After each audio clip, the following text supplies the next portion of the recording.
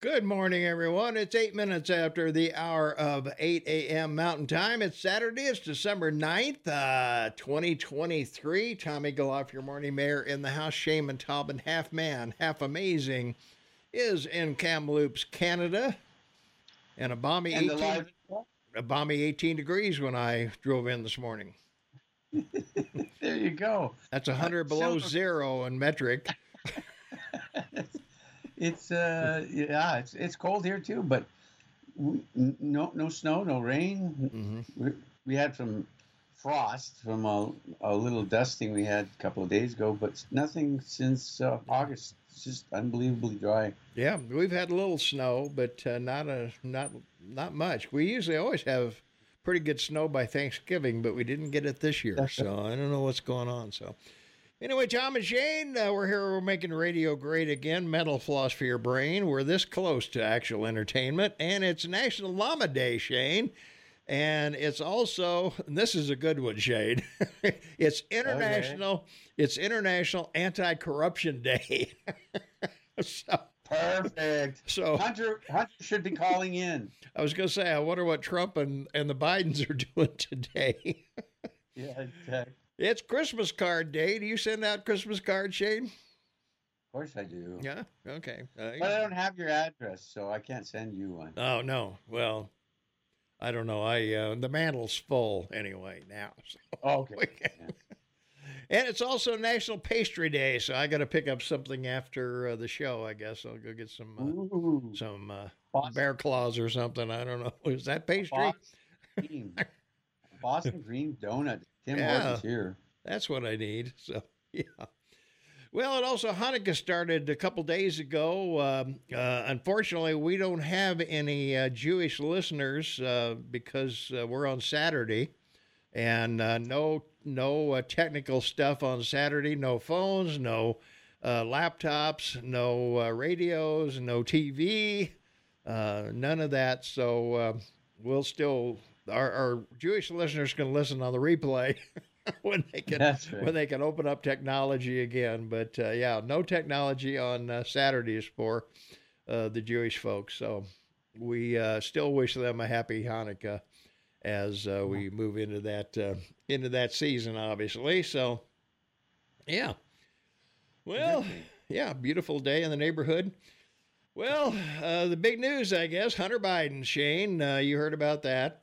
3 felonies, 6 misdemeanors, in addition to the firearms charge in Delaware, but spent millions of dollars on an extravagant lifestyle, easy for me to say, and forgot to pay his tax bills. That's right. Or paid them late or something. I don't know. I'm not sure if he got everything paid or not, but anyway. They got about 1.4 million in taxes that he owed during a period of time when apparently he didn't pay them. So, well, the good thing is we got it right. We said he would get charged, and he'll probably get convicted, even with a jury trial. But the end result was the judge in Delaware when we commented. We knew he was going before with this deal he had made after 5 years of an investigation. 5 years to get here. Wow. Yeah, I know. And and she looked at it and said, and then she started reading the agreement. And the amazing thing about this is that as the judge in court was reading the agreement that he had agreed to with your Justice Department. Now remember, this is his father's Justice Department. Right. She says to them, wait a second, have you ever seen a deal like this before? And the prosecutors that work for his father said, no, there's no precedent for this. Well, I'm throwing this one out. You guys obviously can't agree on anything here on this, so come back. Well, yeah. They came back, and now we know it's going to be. So, all right. Well, yeah, if he's convicted, could receive a maximum of 17 years in prison. I doubt he'll get anything other than some kind of a fine. I seriously doubt he'll do any jail time. No, he's going down. The only way he gets out of it is that, as I said to you before the show today, that to save his dad and his own butt, he tells everyone, actually, the big guy was Obama. Well, yeah, should do that. Let's see what the callers have to say. 406-522-TALK is the number, 406-522-8255. Caller, you're on with the award-winning Tom and Shane. What's going on? Good morning, you Swiss Army knives. Good morning, young man. How are you?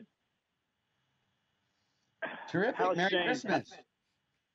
Thank you, and the same to you, gentlemen. You mentioned the indictment. Don't you find this rather good timing?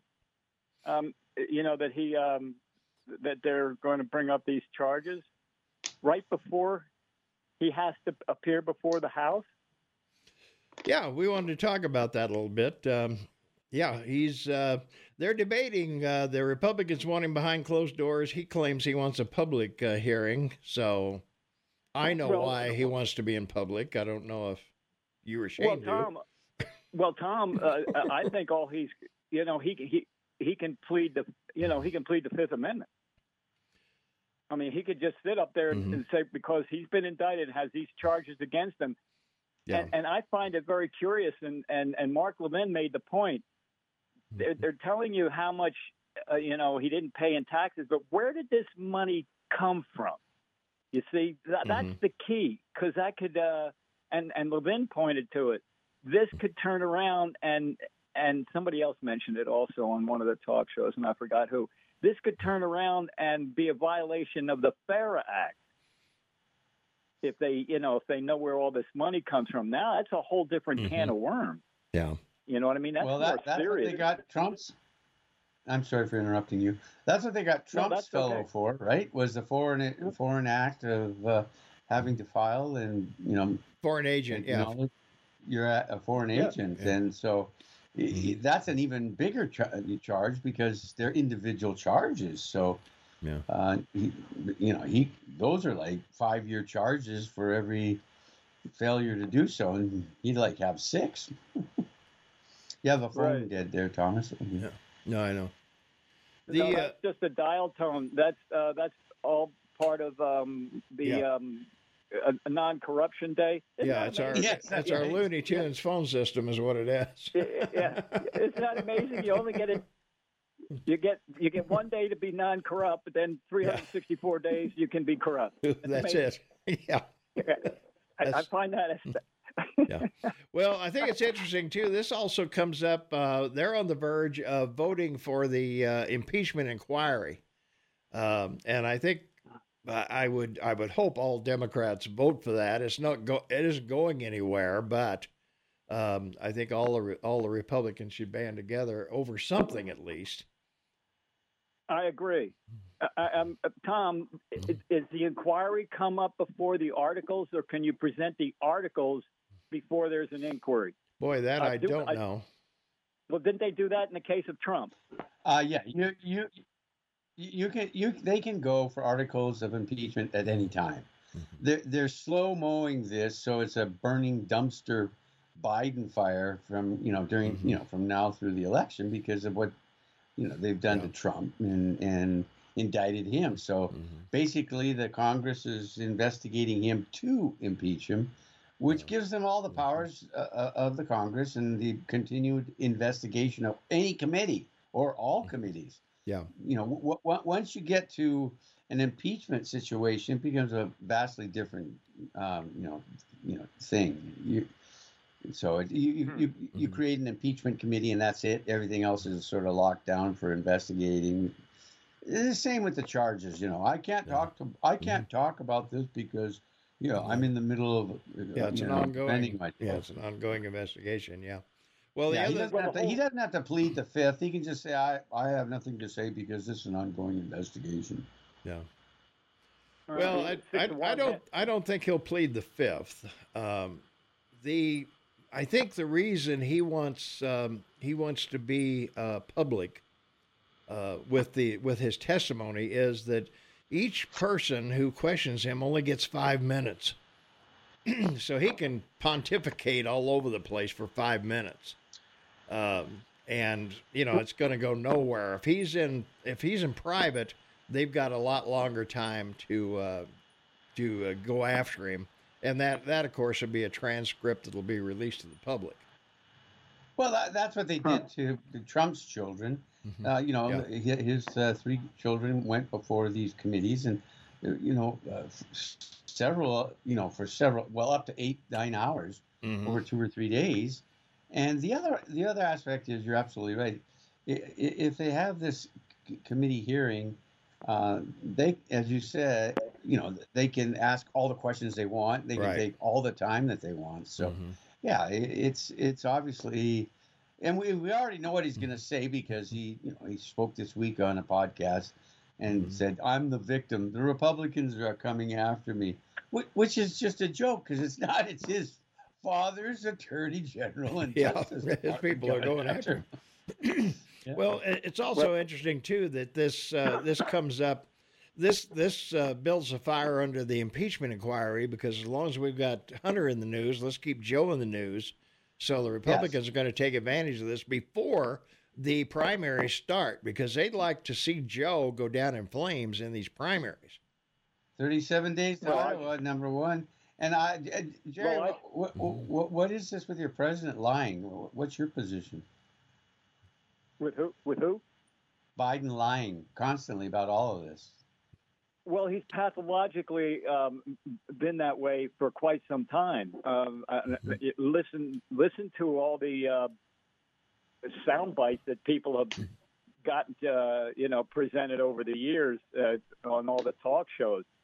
I mean, come on, he was a truck driver. He did this, he did that. You Yeah. know, it's just it's in his DNA. That's the problem, Yeah, I think. that's But it. and it's a shame. It really is. That's why I firmly believe an inquiry is, to me, is not the way to go. Just throw the articles out there. He's violated so much in the Constitution about how to keep the country safe and do what's best for the country. He's violated his oath of office. I mean, it's right there in the Constitution. And speaking of that, there was a texter last week who texted in, and he said I should read the Constitution. It was regard to the Santos matter, Oh. and I wish he would. I would like him to text or call back and tell me what part of the Constitution I'm supposed to read in regard to that. Because if you read Article 2, Section 4, it's very clear. It's a very short article, but due to impeachment or removal for high crimes and misdemeanors. Yeah. And none of these people have been convicted of that except for Bowden, who just got censored.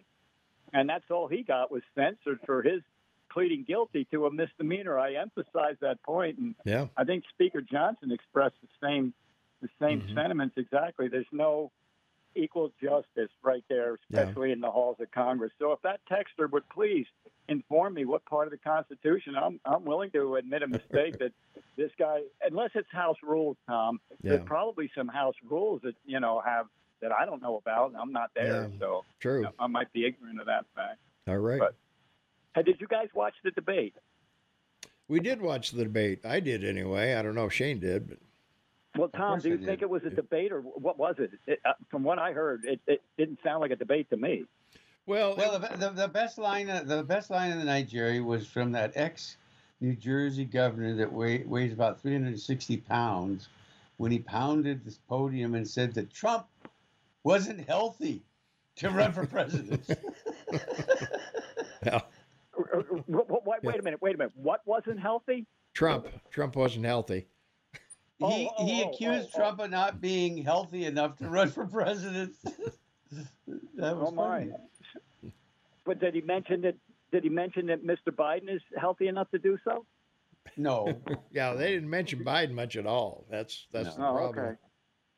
All right. but Well, look, George, I just think that impeachment is a political dead end for the Republicans.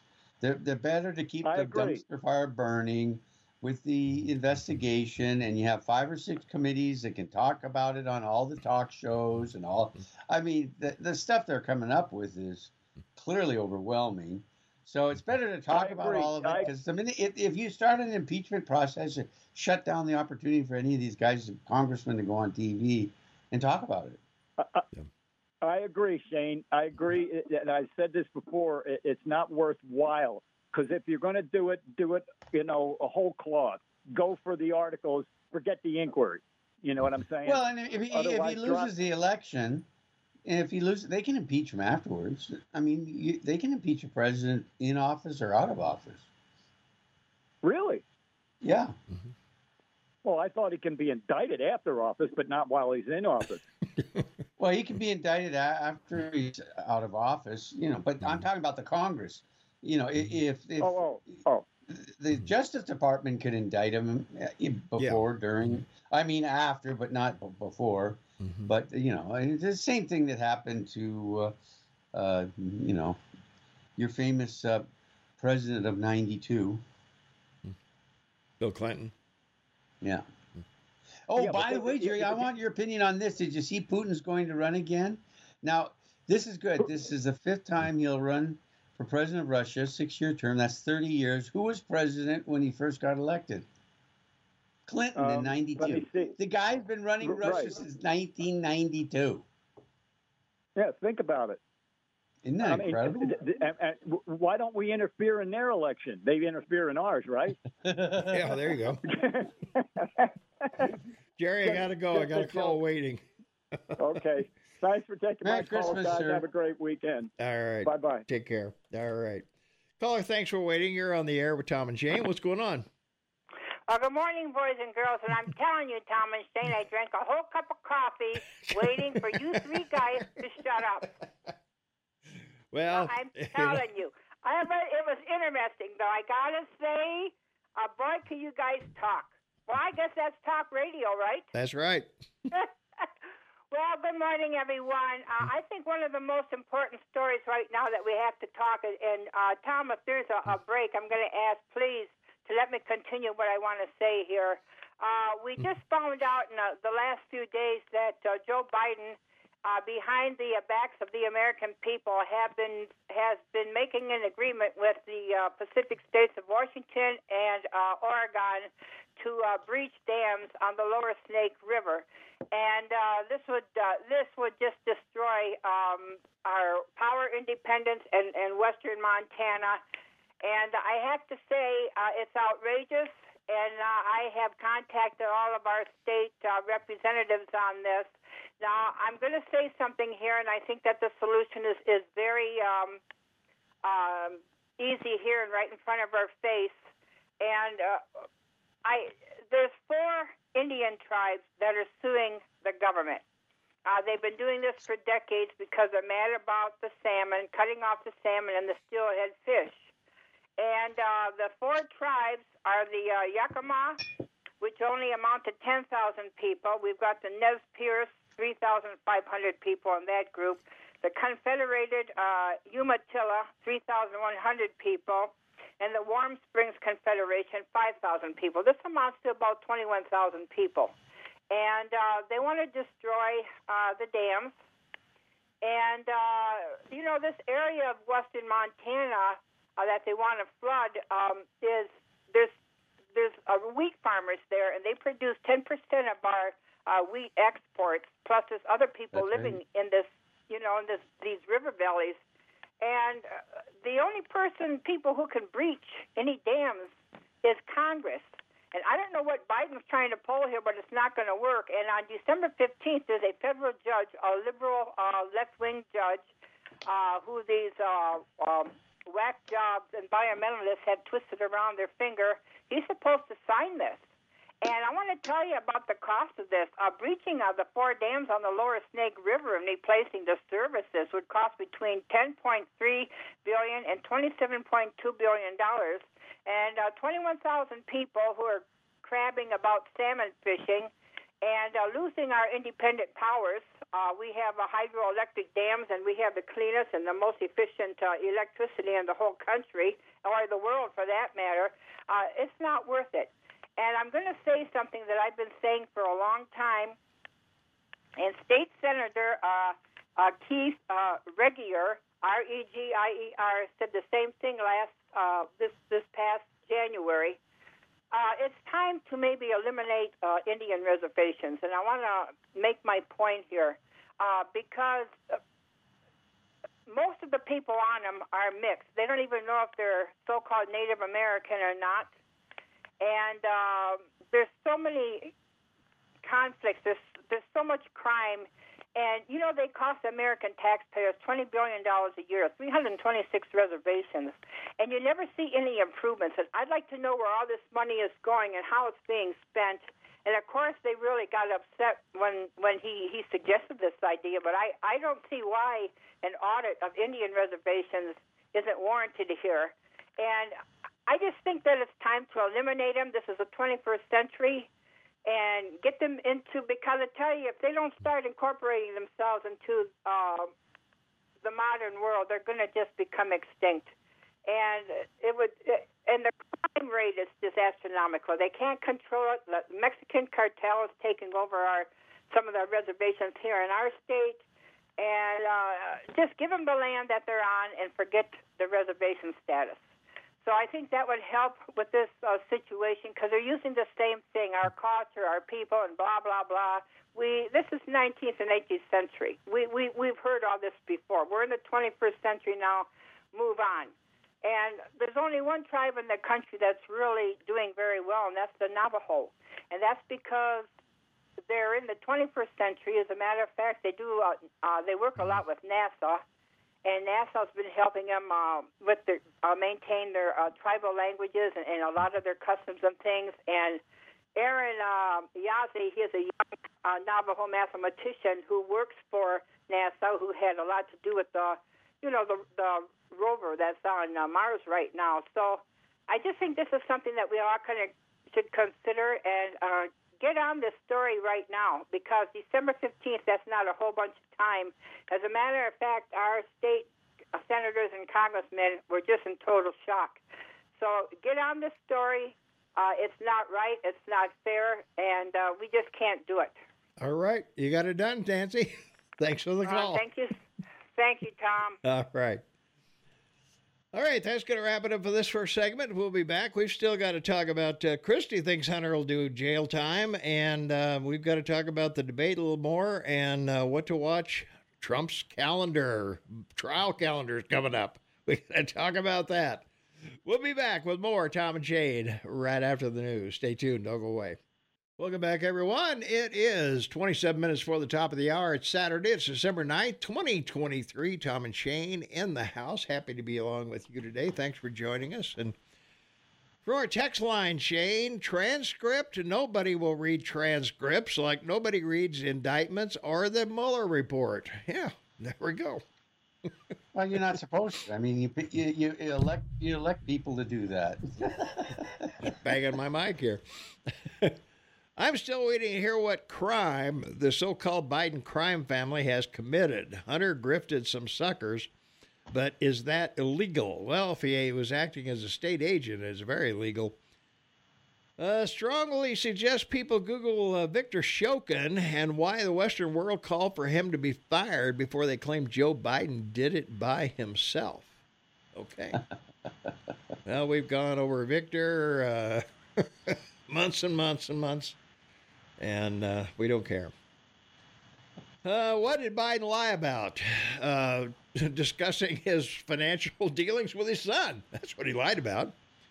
Oh, and receiving money from his son and having money and information sent to his home address in Delaware for his son about his companies and letters from China and Ukraine. I mean, this list is so long. It's almost too much.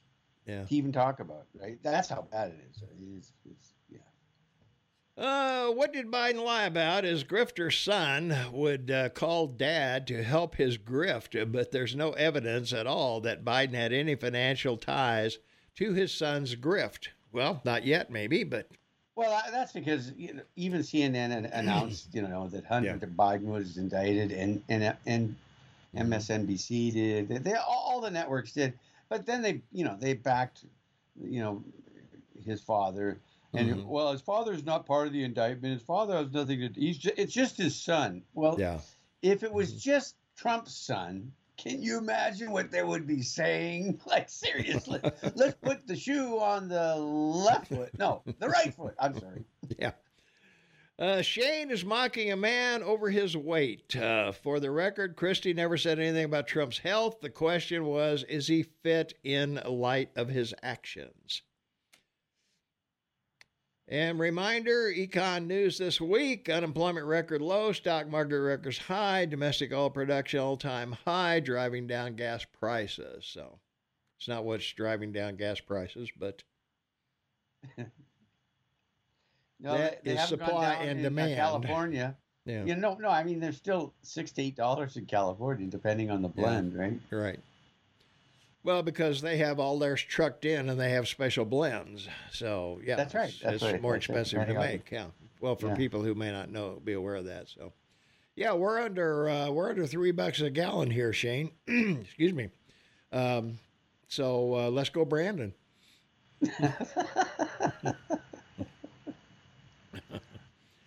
Regarding dams, Nancy needs to calm down. Presidents don't have that authority. Well, she didn't say they did. Excuse me. She said that Congress had the authority.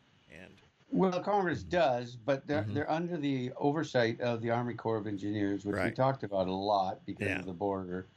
And the bottom line is, I looked into it. It did a bit of a dive, and the dams that they're talking about would require anywhere from 6 months to a year for them to properly lower Mhm. before this could happen. So, because it's a federal issue and they're under the auspice of the Army Corps of Engineers, it would be Congress's duty to pass legislation ordering them to destroy them. So, Yeah. not going to happen. Well, yeah, because of the money. You got to appropriate the money, and all money bills start in the House. So, That's right. and the Senate would have to probably go Yeah. along with it as well. So, Indians have some modern casinos. They're their own nation. That's very true. John Stossel did a YouTube a couple of years ago. It's probably still Yeah. up somewhere. That the reservations that don't depend on the government have their own banks. They're doing very well. They don't have the crime problem. They don't have the drinking problem. They don't have the drug problems that the other reservations do that are entirely supplied by the government. So take And if I may, the real issue here has always been the tribal council that, of course, runs the individual tribes' money. Yeah. And the tribes that aren't doing well, it's because the council is basically paying themselves off, and not, it's sort of like government. They Mhm. legislate money, and they don't either they don't spend it or they spend it on something else. Yeah, there you go. From our text line, 406-478-8298, impeachment committee equal witch hunt to damage Biden. Well, I would say I disagree with you a little bit, Shane. I think they should bring this impeachment inquiry, and I'll tell you why. Because we've got primaries coming up. If it goes nowhere, that's fine. If it doesn't go anywhere, that's fine. But it'll still be in people's minds when they go to vote. So, Well, I agree with you. That's not what I said. I said to impeach him would be a political disaster because it would create a problem where the Democrats could take the argument that they're delaying legislation and they're interrupting the operation of government. An impeachment hearing, which we saw what happened with Trump twice, is basically it shut everything down, which was great for the Democrats because they didn't have to do anything.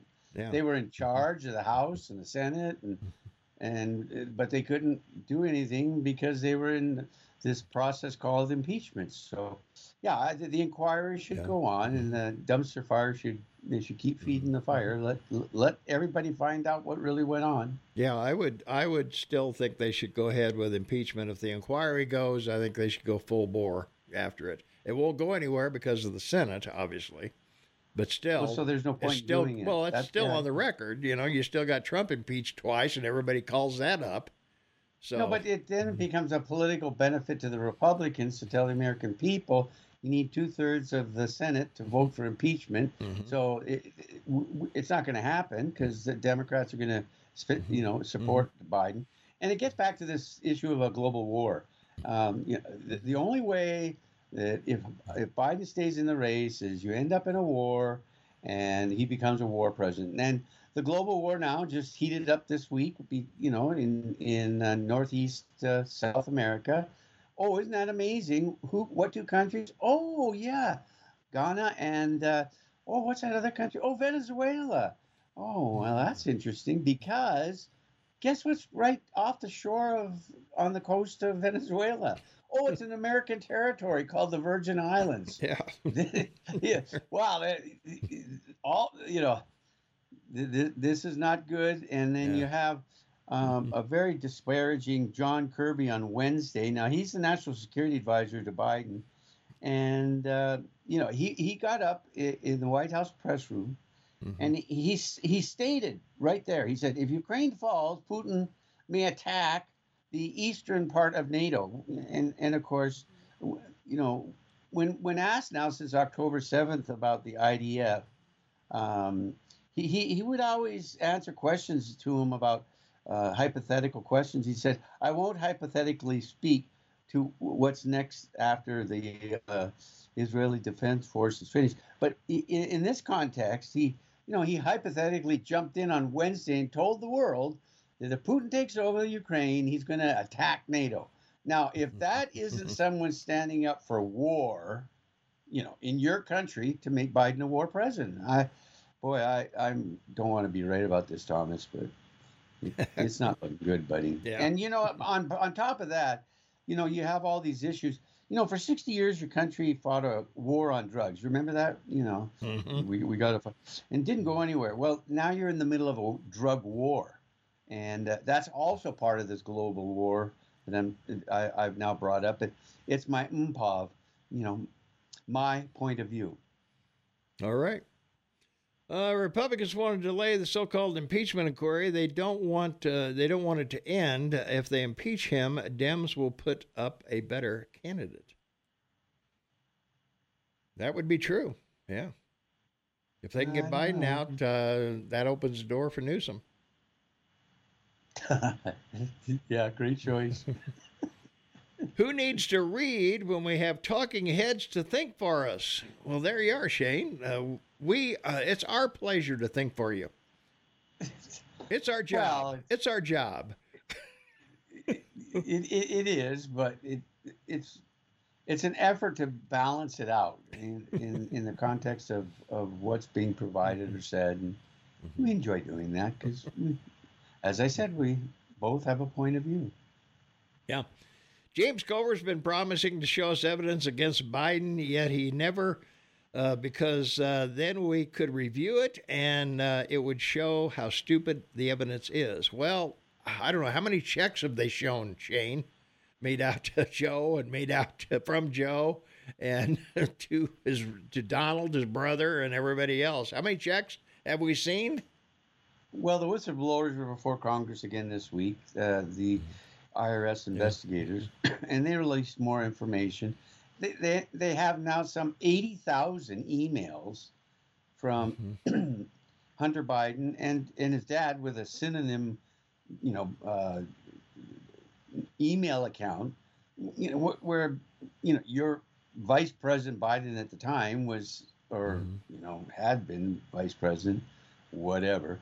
Was in contact with Hunter Biden and all of his business partners, and it's a pretty overwhelming issue of evidence that they're coming up with, and they have more to release. They're playing it politically correct, dribs and drabs. Don't dump it on everybody all at once. Just keep letting out more and more information. Yeah, add to the fire. Yeah. What do you think is driving down gas prices if not increased domestic production?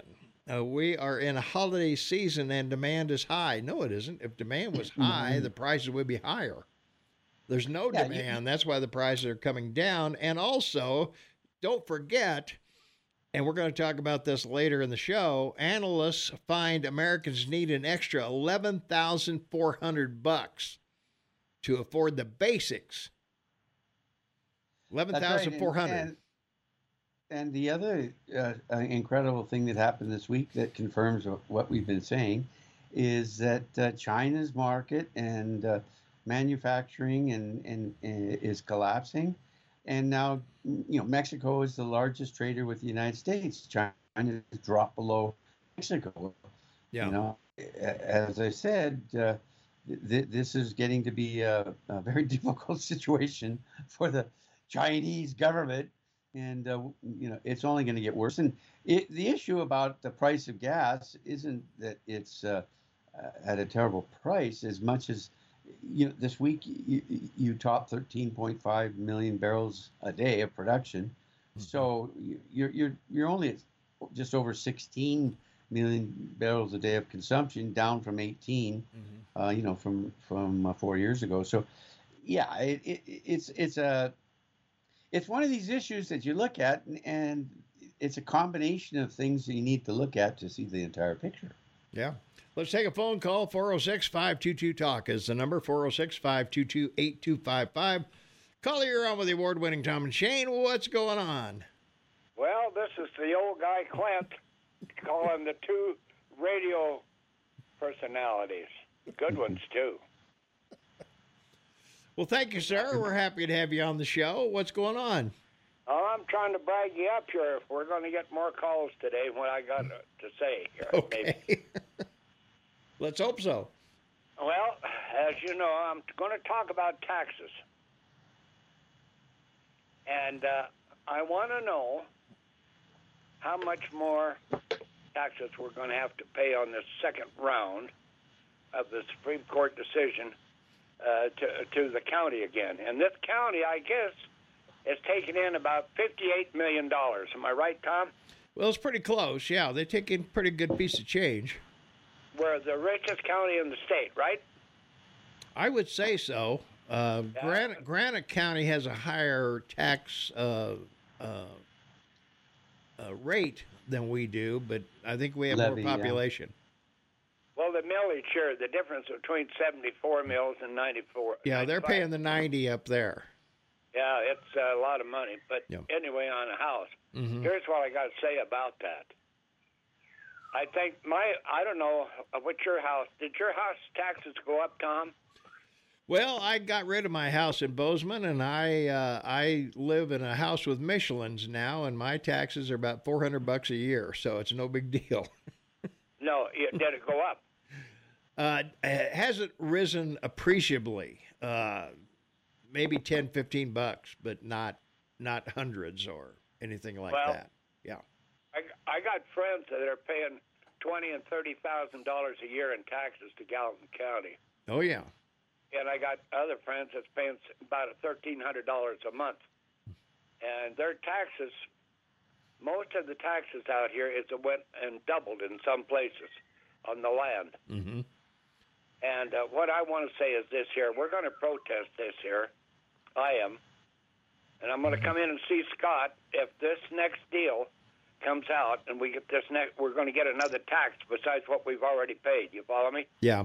I reached out to Scott. I left him a message, never got back to me. I left a message for Greg Gianforte. Nobody got back to me from that. We had Jeff Krause in last week. I don't know whether you heard that or not, but Jeff was here. Yeah, Jeff was here, kind of explained a lot of this tax situation. But, it's a mess for a lot of these folks out here, that, as I just pointed out, it's costing us $11,400 a year just to live the life we lived on less than $11,400 a year. Well, the thing that's happened, the people to blame is the legislature. It isn't the people that's out here reappraising your places and stuff like that. They're ordered by the legislature to do that. Yeah. So our problem isn't with the governor. It's with the legislature, the Senate and the House. Yeah, they make the deals, and the governor signs it or vetoes it. That's Either right. or. Yeah. That's right. Well, here's my proposal. If these taxes come back, I don't know how much more we're going to have to pay, but I'm going to come and see Scott, and I'm going to put an ad in this radio station for everybody to come to a certain place so we can all meet, and I want the legislators to come too, and I don't know if we get a building big enough to hold all the people, but we're going to talk about this. I'm sick and tired, and I've talked to a lot of people that are sick and tired of paying these taxes like we're doing and letting all these people come into this country We're just sick of all of it. You follow me? Mm-hmm. And we're going to try to address this legislature and these reappraisal people at the Department of Revenue our problems. Because I've talked to people that are going to have to sell their homes, Tom, and leave this country that they built. They built this country. Yeah. And so it makes me madder than hell to see people flooding in here, and all these houses being built and everything else. You'd think all them big houses and apartments are going to pay more taxes, and everything. And they'll say, well, they have got more sewer, more water. Well, I can address that. Jeff Krause addressed it last time. Mm-hmm. But anyway, what's happened here? The more people come in, the more taxes you collect, right? Yep. Okay. Supposedly. Yeah. Well, when it's finished, they can't do it really until it's finished, but they collect a lot of taxes, and the contractors do all the work, hooking up and everything else, and the city charges them for that. And the county don't, but the city. But we're paying two taxes, city and county. And it's come to a head. I've talked to so many people, Tom, out here in the valley, and they're so sick and tired of paying all these taxes and getting nothing for it. And on the left side of that tax sheet, there's about 35 or so different damn things that we're paying for that we don't need other than schools. Now, out here in Montforton wants to build a new school. There's no land out here other than what Andy Leap's kids has got to build the damn school. Okay, we can't afford another school. We're taxed to death now. I hope these people are listening to what I'm saying. And anyway, I'm going to put an ad in the television, and I'm going to put an ad in the newspapers, and I'm going to try to get the people come to a certain place where we can all meet and discuss what we're going to do with the legislature. And we'll all go to Helena, or we'll elect some spokesman for us that'll represent us, and go to Helena and address this legislature to get these taxes reduced. And the Supreme Court of the state of Montana doesn't have the rule over the majority of the people, I'll guarantee you that. The majority of the people of this state have the last say, not the Supreme Court of the state. They're the ones that put the people in the Supreme Court. Anyway, that's my rant for the day. I don't know what's happening in Canada up there with Shane and his folks. What's going on up there, Shane? How's your property taxes? We have the same issue here. It's difficult here because we don't have, as in most cases in the country, urban areas that are one city. Ours are broken up into different areas, different parts.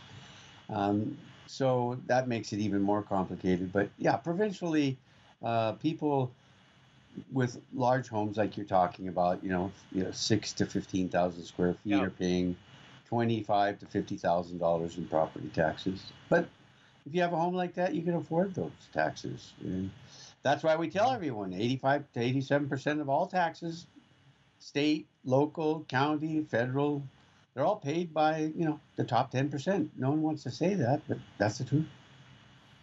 Well, you're right, Shane. All you got to do to see what I'm talking about, our schools are becoming government schools. That's the 10th plank of the Communist Manifesto. Okay? That's the 10th plank of it. Now they're trying to get it so that abolition of all property through taxation. That's why we left England. That really. Well, if I may be so bold as to suggest, you might want to get your group together and with a person that represents you in the legislature to help you put together a bill that says no one over 65 pays property taxes. It's a one-page bill. That's it. Well, or 60. Anyone 60. Pick an age. And say, when you reach this age, you don't pay property taxes anymore. There's no way that a retired person whose greatest asset is their home that they've spent their life paying for should have an issue with the state and have to pay property taxes that they can't literally afford because they're not working anymore. So, one page legislation, it make it real hard for them not to pass it and your governor not to sign it. Politically, that's the way I would deal with it. What do you think, Tom? Well, what's happening here is these folks that have built their homes here in Bozeman and in the valley and paid for them, and are retired and drawing Social Security, which they paid into for years. My Social Security went up $4. Okay, it doesn't. There's no way in hell that their Social Security will keep up with inflation to buy groceries, to pay their taxes and everything else. They only have that's so what I'm much. saying. It's a political issue you're bringing up, and I'm giving you a political solution that they can't argue no to. So, one page bill put before the session by a representative that you know is on your side. Simple, easy. That's the way the system works. Tom, what do you think? Yeah. We got it. Not just one representative. We want the state legislature to listen to the people. And I'm going to go. What I intend to do is, when this last bill comes, I don't know what kind of a building we're going to need, but we're going to need a big building. Now, I want all these legislators and senators from this county to be there. We're going to address what is happening to us, and those folks are supposed to. I want them to go to the other legislators in the various counties and get together and say we're full up of this crap that you're doing to us. Got to go, Clint. I got to go.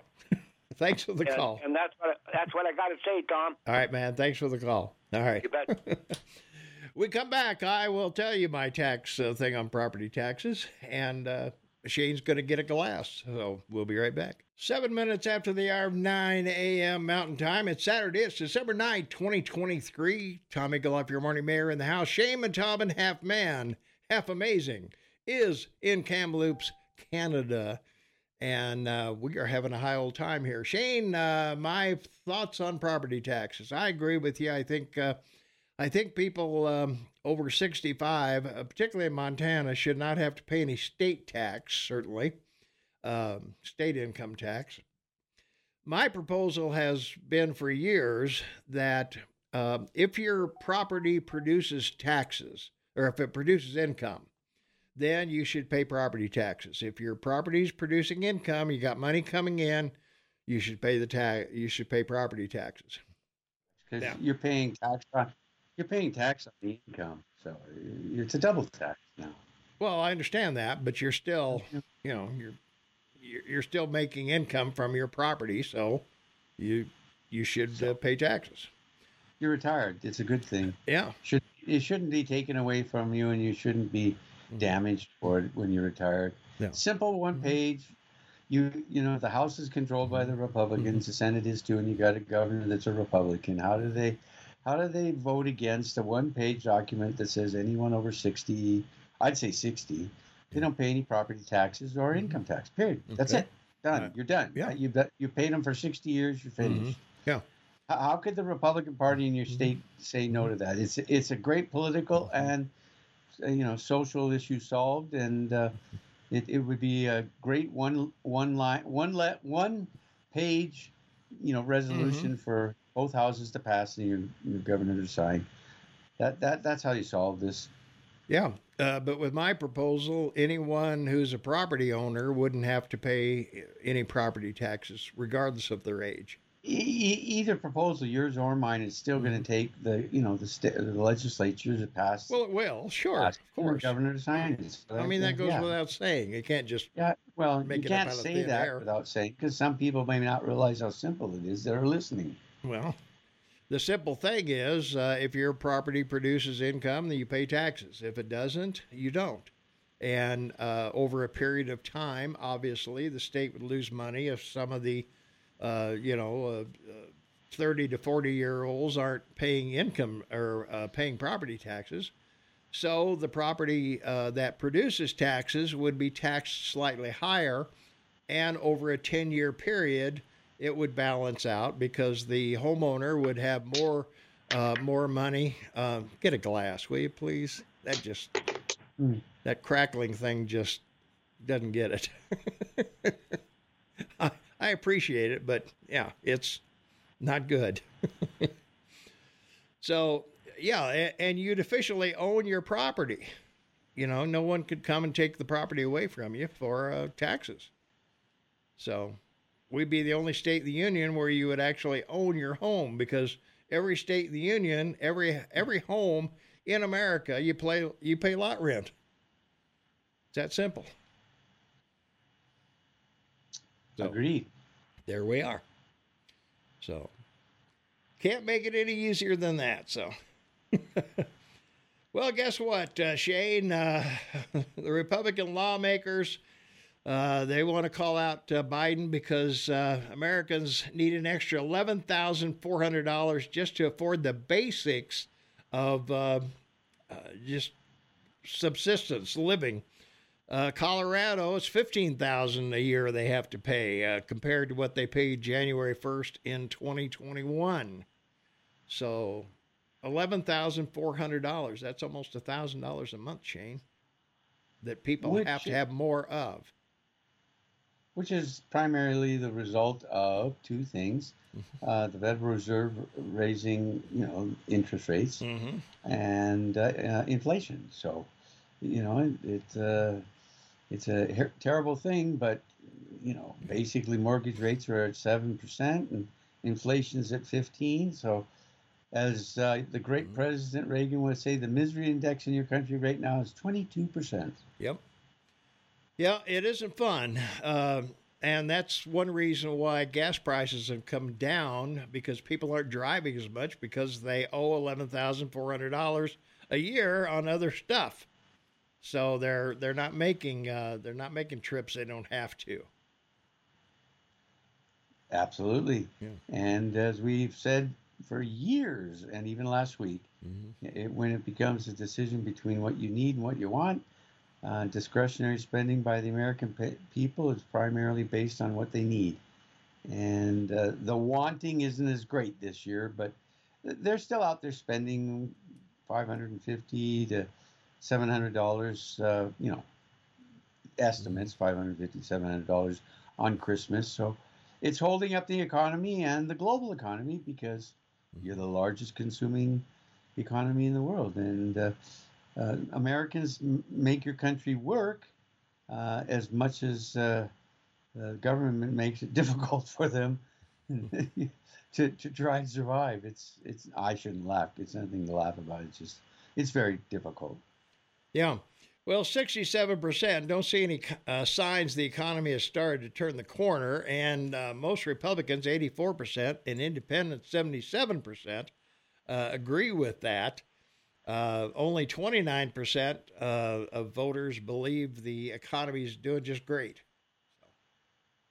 Well, COP, the annual meeting that they have about the environment and climate change. Of course, you're going through climate change. The planet does this, every 11 years based upon sunspots. And it's a science that's been around since the, 16th century, and everyone wants to deny it. No one wants to talk about it. It's wrong for it's wrong for Trump to call it a hoax. It's not a hoax. It's just, let's misdirect everybody. And the interesting aspect about it is nothing was resolved, and the majority of the people at this meeting are, basically consumers of oil and or producers, and that's why you're not going to get anything. You and I have agreed for 12 years, planes, trains, and automobiles need to be run with something else. We've gone through this cycle now for almost 10 years of electric vehicles, and it doesn't work because it's not cost efficient. It's really amazing, because Detroit's gone now, because for 50 years they went on a principle that people would replace their car every 4 years, and then the Japanese came along and started producing cars that would be good for 10, and that changed as a matter of fact. So you have to find something else that'll drive the global economy, and we've been talking about it, and it's coming slowly, faster actually than I thought it would. Yeah. What part of record domestic oil production do you not understand? This Thanksgiving saw record travel. What part of record travel do you think lowers demand? Well, we're not talking. If Shane and I were a national show, I'd agree with you. But we're not a national show. We talk about Bozeman, Belgrade, Livingston, Manhattan, and Three Forks, and Big Timber. And that's the people that we're talking about are driving and the demand in those areas. So it doesn't matter what Thanksgiving did, how many people flew, how many people drove, whatever. What we're talking about is the demand here. And if people are not pulling up to the pump as often, then the price goes down. I mean, it's economics. It has always been that way since gas was 10 cents a gallon. Well, that's true. And because not only because of the oil your state produces, and the cost of oil being delivered to your state, you have 4 refineries. Very few states in your country have refineries, and certainly no states, comparably with population, have four refineries for 1 million people. I mean, it's Montanans are, well, you're blessed. And there's just every business in your state is run very well. Industry in your state is run very well. And for the most part, on a statewide basis, people have the government they elected, which keeps these costs down more than most states. So it's a great reprieve to be able to live where you do that's so beautiful and to be able to enjoy it as well. Yeah. Tom's plan is a big business tax. Increase prices to pay, drive businesses out of the state where it's cheaper. Well, you're going to drive businesses out of the state when you've got customers here. That doesn't make sense. I don't know. As a business owner, Tom's plan puts school burden on me instead of parents who are causing costs to educate their kid. Well, I don't have any rugrats in school, and I don't mind paying for schools because it's to my benefit to have an educated population.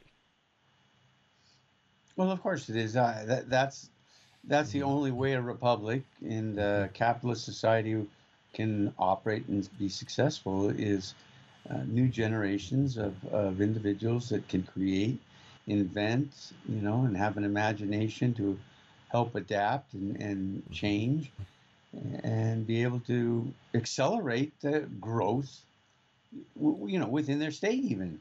Yeah. You have political leaders, your junior senator and your governor.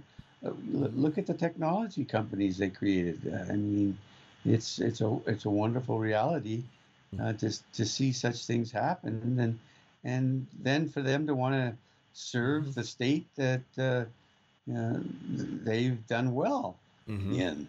The only reason you don't have more industry in Montana is because of the distance to transport and bring everything in to produce something and then move it back out to deliver it. Yeah. It's not located for that benefit. The cost of rail costs of shipping or 18-wheel shipping or even flying, is just too expensive. So, and to a large degree, you're like, Canada. So you're a commodities-based economy, and it's very efficient. Yeah, it's certainly more efficient than our country. Solution to Clint high taxes is to eliminate socialized education, as we didn't have to pay K-12 education, or taxes would be 10% of what they are now. So, yeah. Well, that's also based on a generation issue. The millennials, again, produce more children or babies than our generation, the baby boomer generation. So 85 to 2005, that during that 20-year period, 73 million babies were born. So that's why you have the education issue that you have, and that's a good thing. It's just regrettable that in I'm going to say this, but I probably shouldn't. In non-binary states, public education is better and run, and the teachers teach. And we already know the numbers. We've seen them. Yeah. And That's the issue, is these teacher unions not seeing the teachers' responsibilities are fulfilled, and that's a very difficult thing to overcome because it's a political one as well, right? It's a political issue. Yeah. Why would I open a business in Montana when taxes are cheaper elsewhere? Sorry, Tom, your plan is anti-biz. Well, why would you open in San Francisco or Los Angeles or San Diego, which are the three of the top 10 most expensive places on the planet to live? So, well, not only that, but sorry, theft that doesn't float. Yeah. No. Gas prices are nationwide or down. National demand is up. Face it. Demand isn't up. Sorry. Not here anyway. Otherwise, we would have and during higher holiday gas prices. seasons, Yeah. of course, and during holiday seasons, of course, demand's up, and that's another reason why during those peak periods, the price of gas goes up because there's more demand for it. But they're not long. You know, people aren't taking long trips. To some degree, the air industry, you know, is coming back, and the third quarter numbers for Boeing and their 737 deliveries are obviously very significant, and everybody's getting back to around 95% of pre-COVID numbers flying, but it's still it's even more expensive than it was 4 or 5 years ago to fly.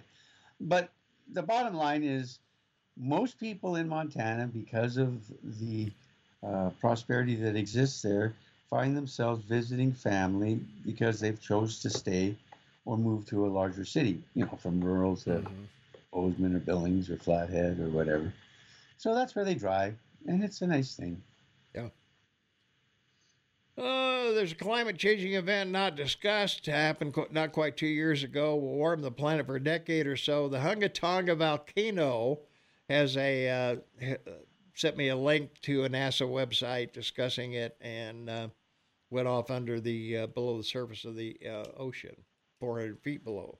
So, don't know if it'll affect anything, but well, again, you know, this is something that paleontologists, anthropologists, archaeologists, meteorologists, they all know what the answer is, and we're in the sunspot cycle of 11 years of a maximum where, you know, there are you know, more sunspots, and so that it's a danger to our planet in that a powerful sunspot could shut us all down because of the danger of the radiation that it creates. But on the other side, it heats our planet and keeps us from being an ice planet. So they don't want to talk about it in terms of climate change, and that's why they've gone, you know, 180 degrees around from 20 years ago to where they are.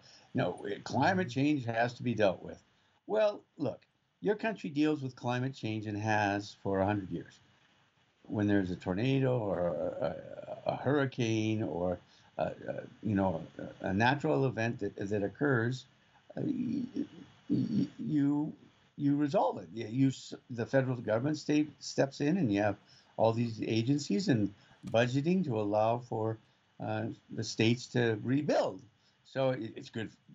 It's good for the economy in one way, but you know, it can be devastating for people. What's remarkable is in your country, when you have these natural events, so few people die. I mean, when you look at what happens in other countries with these events, the number of people who die is, you know, it's quite significant. So just really quick, in October of this year, there were, you know, 115 sunspots to that point. You know, and that was what was predicted, and it's been 109. So 365 days a year, you're looking pretty close to a major sunspot occurring, you know, every 3 days. Now, that can occur on any side or anywhere on the sun, and they have satellites to keep and record all these sunspots. But it's an active participant in climate change that's a natural event. So this sunspot 11-year cycle is in the 7th year. So we have, as I said a couple of weeks ago, 4 more years, and then it'll go into a minor. Well, there'll be fewer sunspots, and it'll get cooler. Yeah. But you look at these forecasts, and you look at the weather in Europe and across Eastern Europe, it's cold. Yeah. And if you look at the range of moisture across the Pacific, from northern Pacific to the southern Pacific, it's incredible the amount of moisture being occurred. So when the fresh water comes out of the sky into the oceans, these events that you talked about, that someone sent you an email to check on, that's what results in that, because the oceans hold about 70% of the CO2 in the planet, so at different depths. Yeah. Oil production is way up. Demand is not down. So the oil companies, for some reason, have stopped gouging us, like you were complaining about, a year and a half ago, about how the gas companies were just gouging the hell out of the consumer. What happened? What happened between now and then? So please get a glass. Please, for the love of God, I'm get sorry, a glass. I forgot to grab it by the top of the bottle. Well, wherever you grab it. Let's see. Gas prices went up when Biden started canceling pipelines. Well, that's certainly true. A lot of people were concerned that moving green would make a difference, and also too, the oil companies may be fighting against global, or not global warming, but the electric vehicle situation. That's right. Yeah. And the problem is that we talked about this last week, and a hybrid right now is the most popular car in your country because it sells for around 41,000 K, while a similar electric vehicle is around 51,000 K. Yeah. And the number of new cars in your country sold in 2023 is way down. Yeah. And that's because the used car market is incredibly strong.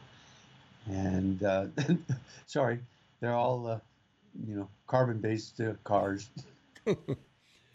Roar text line 406-478-8298. You're wrong, Tomboy. Well, I don't mind being wrong.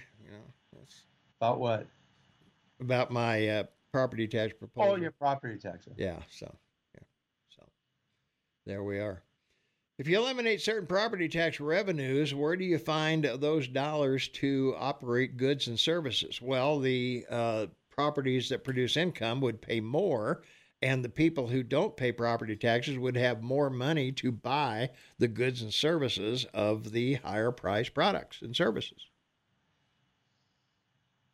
It's a wash. Or the government, or your state government can cut the budget, right? Yeah. And the result of that is a better standard of living overall. Yeah. If you don't live in your house 7 months a year, your property taxes should be 2% higher than if over 70. No taxes, Paul. All right, Paul, I agree with you. No taxes over 70. So definitely no taxes over 80. No taxes over 65. Yeah. 60 actually. Yeah. People should be able to prepare for retirement, so 60 should be the number. Yeah, they paid for school with the mill levies and other things, by the way. So, and that's individually on a county and city basis, right? Yeah. All right, that's going to wrap it up. Coming up at 10:30, we're going to talk with Rick Holden, who is running for Congress, and we'll be chatting with him from 10:30 to 11. So stay tuned for that. And more of your stuff here. We still got a lot more to talk about. We haven't talked about the debate yet, and what to watch on the Trump's trial calendar. We need to get to those things, so we'll try and get that done the next half hour or so. So don't go away. We'll be right back with more right after the news. 27 minutes before the top of the hour. It is Saturday. It's December 9th, 2023. Tommy Gulloff, your morning mayor, in the house. Shane Montalban, half man, half amazing, in Kamloops, Canada, making this a official international talk show. So, which there are few of, and I would bet we're the only one in Montana. So, yeah, I don't know any others anywhere else. I do look on the net for them. I don't know too many that are international. So. No, not with two hosts. I mean, yeah, lots of people have podcasts. They talk to people from other countries. Oh, sure, yeah. Well, let's. Nobody has. Huh? Nobody has two clowns talking like us. That's true. There you are. Let's take a phone call. 406-522-TALK is the number. 406-522-8255. Caller, you're on with Tom and Shane. What's going on? Are you there? All right. Guess not. All right. From our app chat line, AM 1450 KMMS on your smartphone, fuel numbers. Remember, there's 1 million more electric cars and trucks on the road and 1 million more hybrids that use less fuel on the road, says last year. So there's going to be less fuel tax revenues to state and the federal. So there you are. True. Yeah. I understand where you're coming from on the property that produces income. The only problem is that's why rents are so high in Bozeman. Property owners must pass along all of these property taxes to the renters, and that's true. They do. Yeah, that's an issue, no question about it. It is. And rents are tied to home prices, which elevate property taxes. So whether you have my program or not, the renter's going to pay more if the prices of property increase. Well, and it's a terrible cruelty because it's a form of tax. Yeah. I think the last time I checked, 48 states have laws that grant renters to raise their rent if their taxes increase. Mm-hmm. So, this is another issue that you have with this tax increase on properties that are income properties, is that the person providing the rental place, is allowed to be protected for costs. And it's not that that's wrong, but that's the cause of the price of rents going up. Yeah. Your business tax plan sounds like Bernie Sanders wrote it. Well, let me just say, those greedy business owners that are gouging you for their products and services aren't paying their fair share. So there. Like Hunter. Yeah, there we go. Oh, well. Yeah, I don't think the legislature is going to listen to my plan. But I think it would work. But anyway, what do I know? Well, if I was smart, I wouldn't be here. That's very good. I'd be in the Caymans or somewhere. Let's see. Let me explain this to you. Companies like Kohl's and Costco are running on thin margins. If you add millions of dollars more and property taxes, they will close. Why is it fair to assess businesses who already pay the bulk of property taxes with paying it for the education system when they have nothing to do with it? Yeah. Good points. Indeed. Yeah. I'm glad people are listening and responding to that. So. That's good. That's a good thing. Yeah, we got to thank everyone for all the downloads last week. It was a record number, and we're really grateful for that. That puts a gold star on our calendar. Yes, it does. We like it when we get downloads, people listening, and all of that stuff. So that's makes us feel like being here is worth it. Sometimes. Well, we know from the competition that people are listening, so that's a good thing. Sure, yeah. We talked briefly about the debate. Who do you think won and who do you think lost, Shane, in the debate Wednesday night or Thursday, whenever it was? Wednesday night. Trump won. Yeah. And I think that Nikki Haley lost. Whether everybody was either going after her or supporting her. Yeah. But that's who the target was on the stage was her. And DeSantis is basically falling. And Rivik is it? Or he's turned out to be worse than Trump. I mean, if people didn't like Trump, texting all the time, can you imagine listening to him in the press room every day instead of because that's what he'd do. He'd go out and talk to people in the press room every day. That wouldn't be good. Yeah. Well, the Hill news organization that reports on Capitol Hill, they felt DeSantis was the winner. For the first time in 4 debates, he looked like the candidate his campaign had promised he could be, and made a especially strong finish in the first half of the debate. So I tend to agree with you, Shane.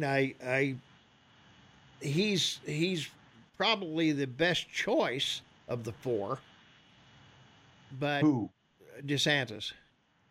Really? You think so? Okay. Well, who do you like better?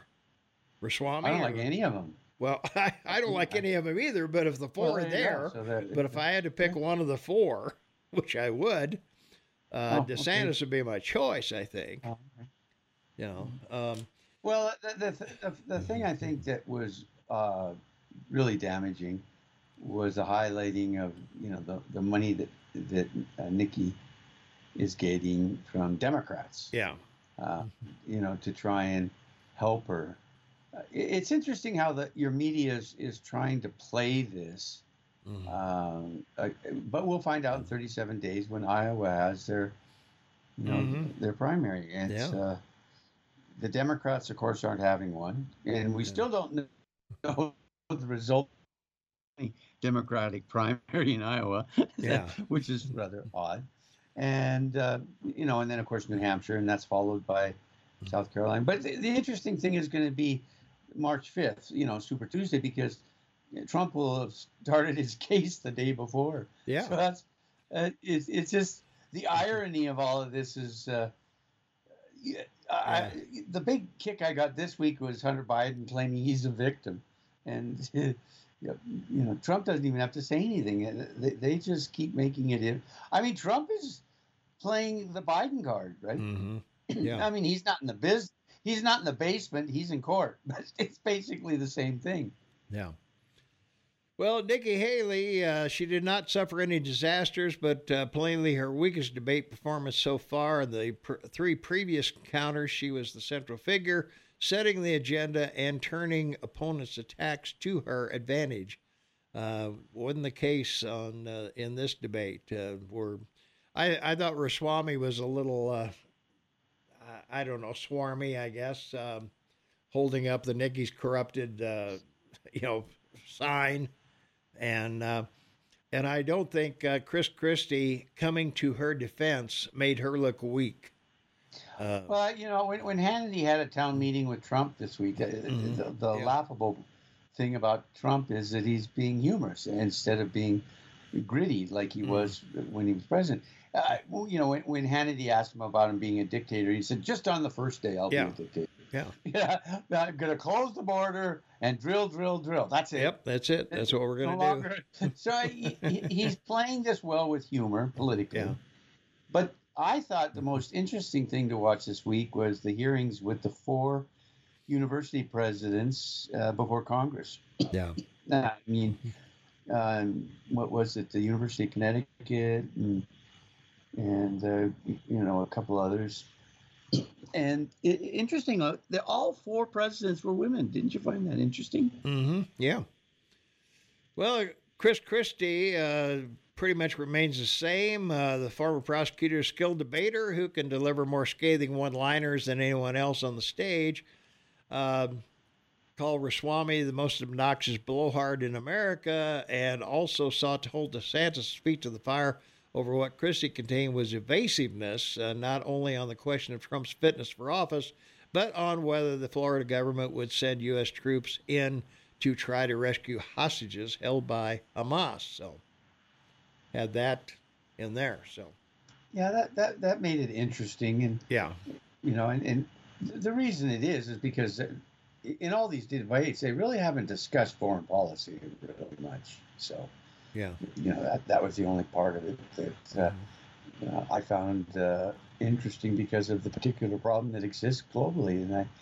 And no one's come up with what I call the Biden chance, which is a war president. Yeah. We'll see when that rises. Yeah. It will rise, apparently. I unfortunately, but that's the only way I see Biden continuing.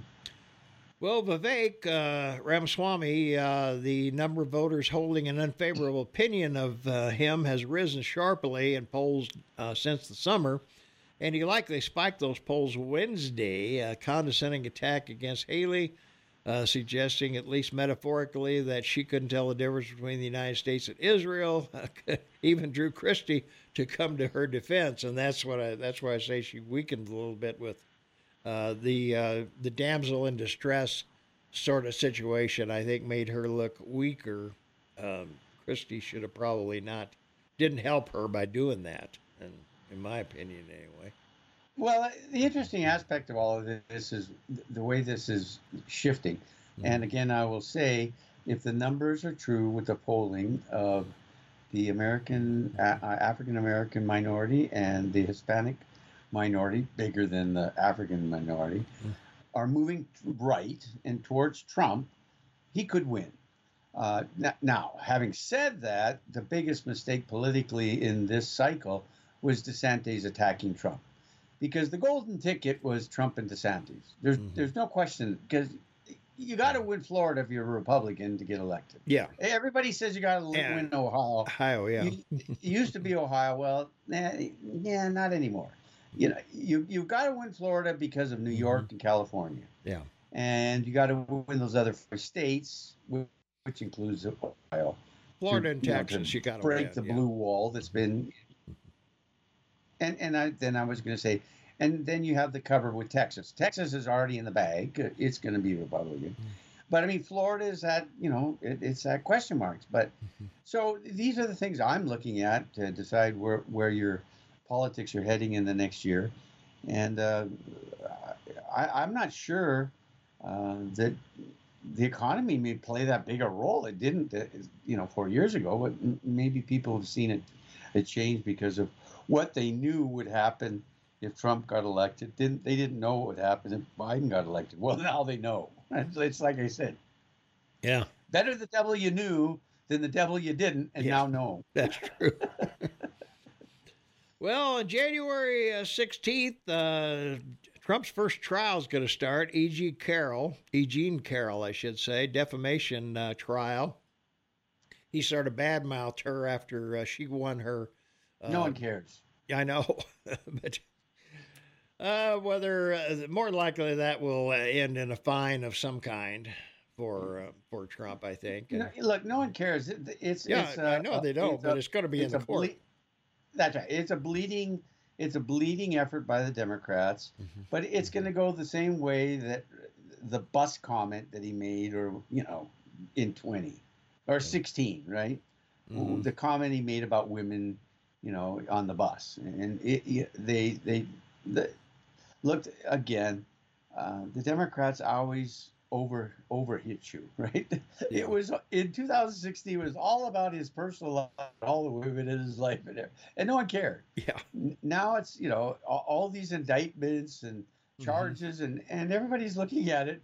Yeah. Because as these things come up, like you're saying, everybody in your media starts covering them a little bit more and actually talking about what he's being accused of, and people are going, "What? It's no," and then people are laughing because no wonder our Constitution says you can run for office being in jail. Yeah. Well, that's not. It's great. There you are. So yeah.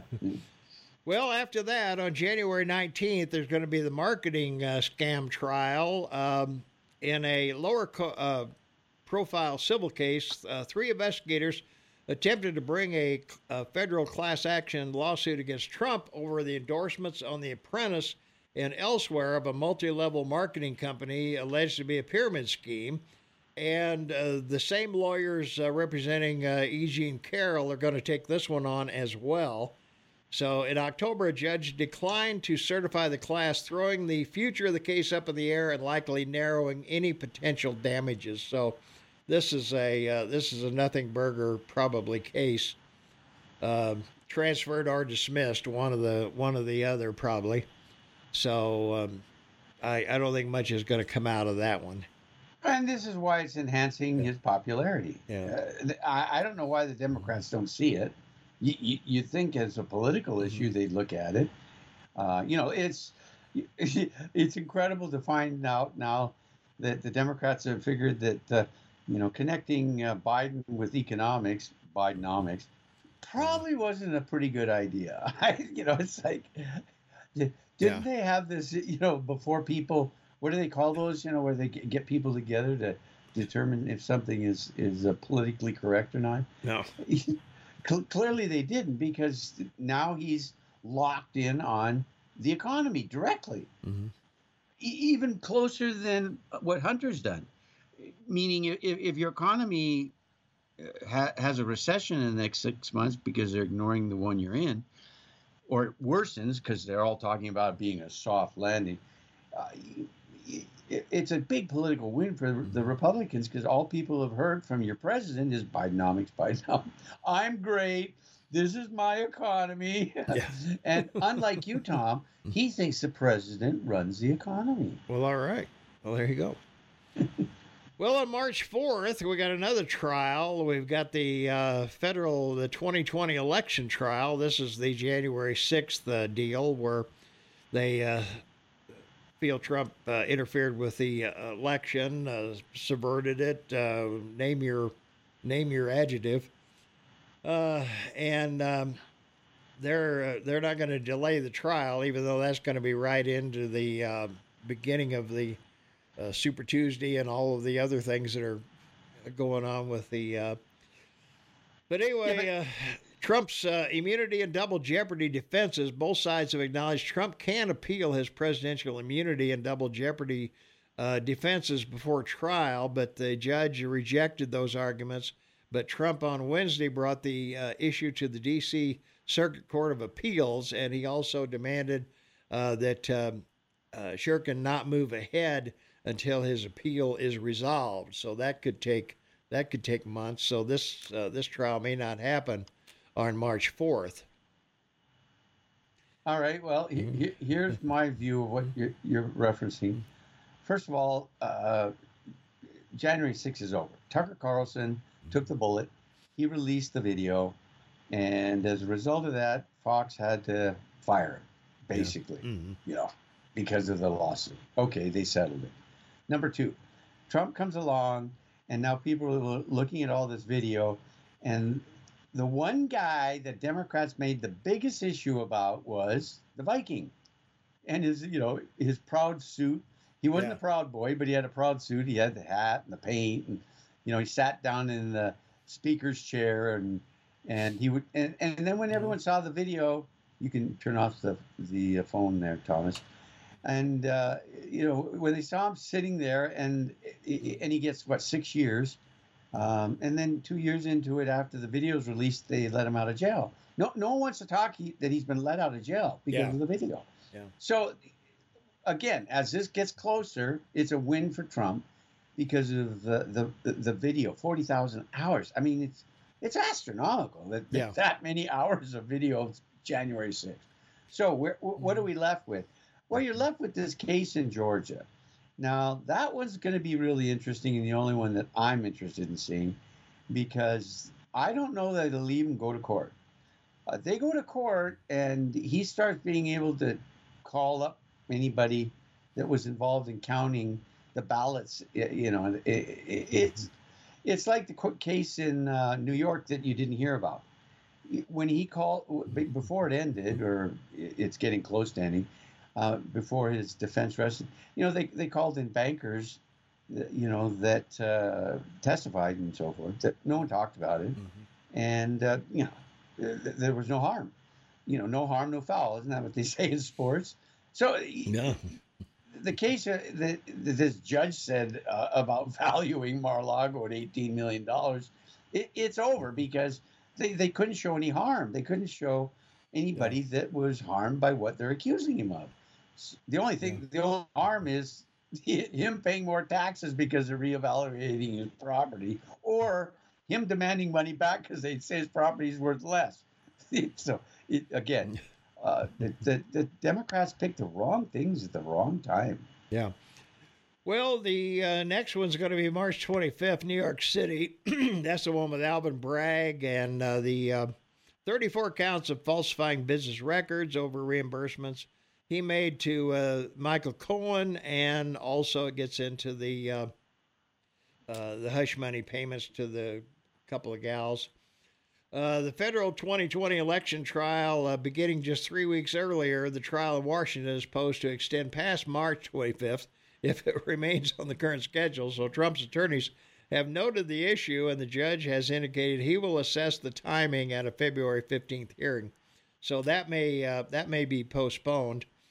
And the one after that, May 20th, that's the one with the 40 charges of allegedly mishandling classified records after leaving the White House. So the biggest obstacle there, the use of classified documents. The nature of the allegations require sorting out how to disclose classified materials during discovery and presentation to the jury. The thorny process is governed by the Classified Information Procedures Act, and Cannon has already pushed back various milestones closer to the May 20th date, and leading many experts to believe the trial will ultimately need to be delayed.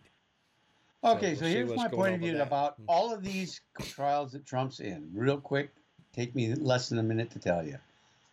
You have a great legal system, and it's saved your republic over 200 years. It really has. So you have 5 Supreme Court justices that are conservative, and 3 Trump appointed, correct? Mm-hmm. So under the guise of process and procedure in your system of law, in a case like this, because it's a federal national issue with politics and involving an election, his lawyers will be able to go right directly to the Supreme Court on all of this. Now, the way that the process works is real quick. They go to one justice. Well, they've got 3 to pick, or they've got 5 to pick. Mm-hmm. So they go to one of the justices that they think will agree with them. That justice gets one other justice on the court to say, okay, we're going to hear this. And then the next Friday meeting, the entire court meets and decides that they're going to take it up. Well, they'll have to. The Supreme Court of the United States stayed out of the election of 20.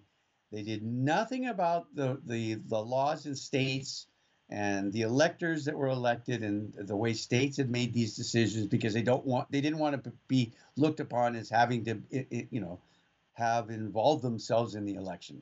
I don't want to go there. We've talked about it since it happened. All right. But I am going there now to say I see the Supreme Court having to take this up simply for one reason. It's a year of a presidential election. He's running. He's the most likely person to get the nomination, and none of this should interfere with it. That's what so there you go. All right, that wraps up for this segment. We will return with more right after the news, so don't go away.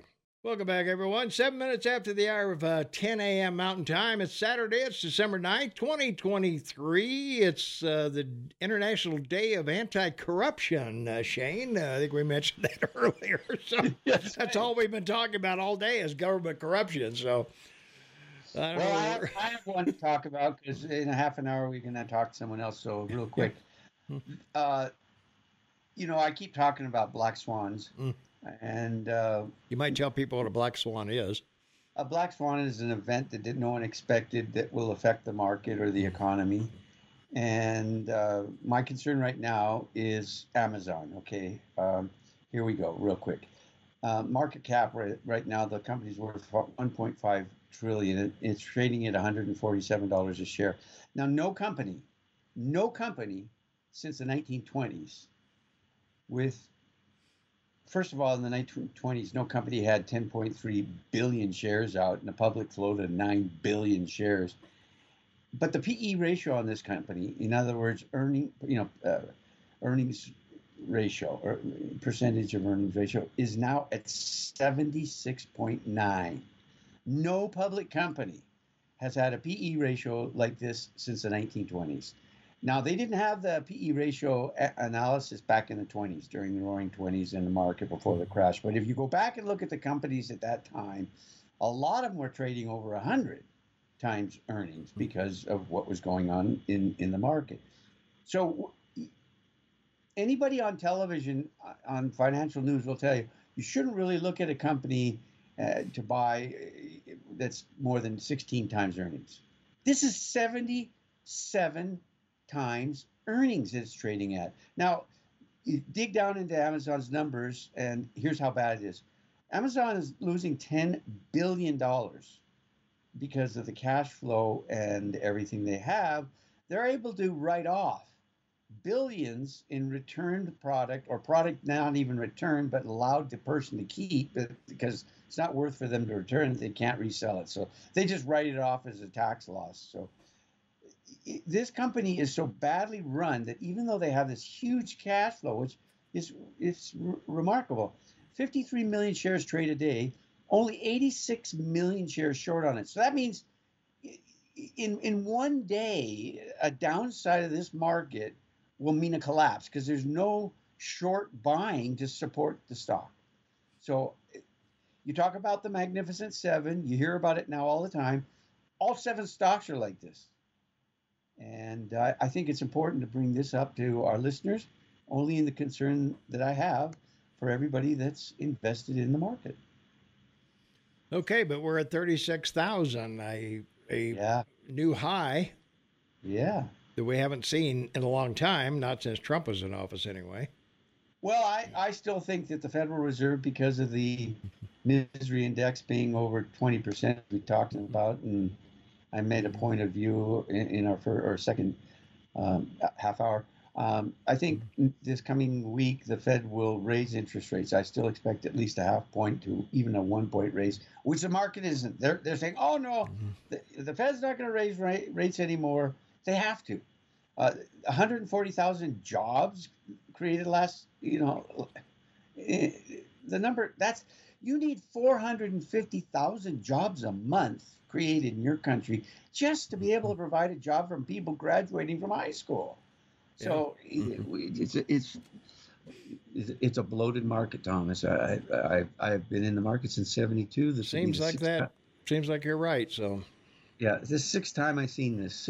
Six times in my life. Well, every 10 years we have a notable recession. Each recession we seem to come back stronger than we did before. But there's a limit to, 1929 we didn't come back all that quick. So. Well, yeah, but there's 3 things about these recessions that are important. One, it's always been caused by something different. It's always worse than the last one, and nothing was done to prevent it again.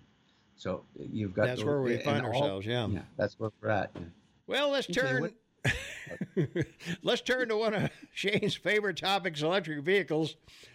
EVs sit on the market an average of 82 days versus 64 days for gas-powered vehicles. In response to slowing demand, Ford, GM are cutting production, and EVs are still too expensive for most people.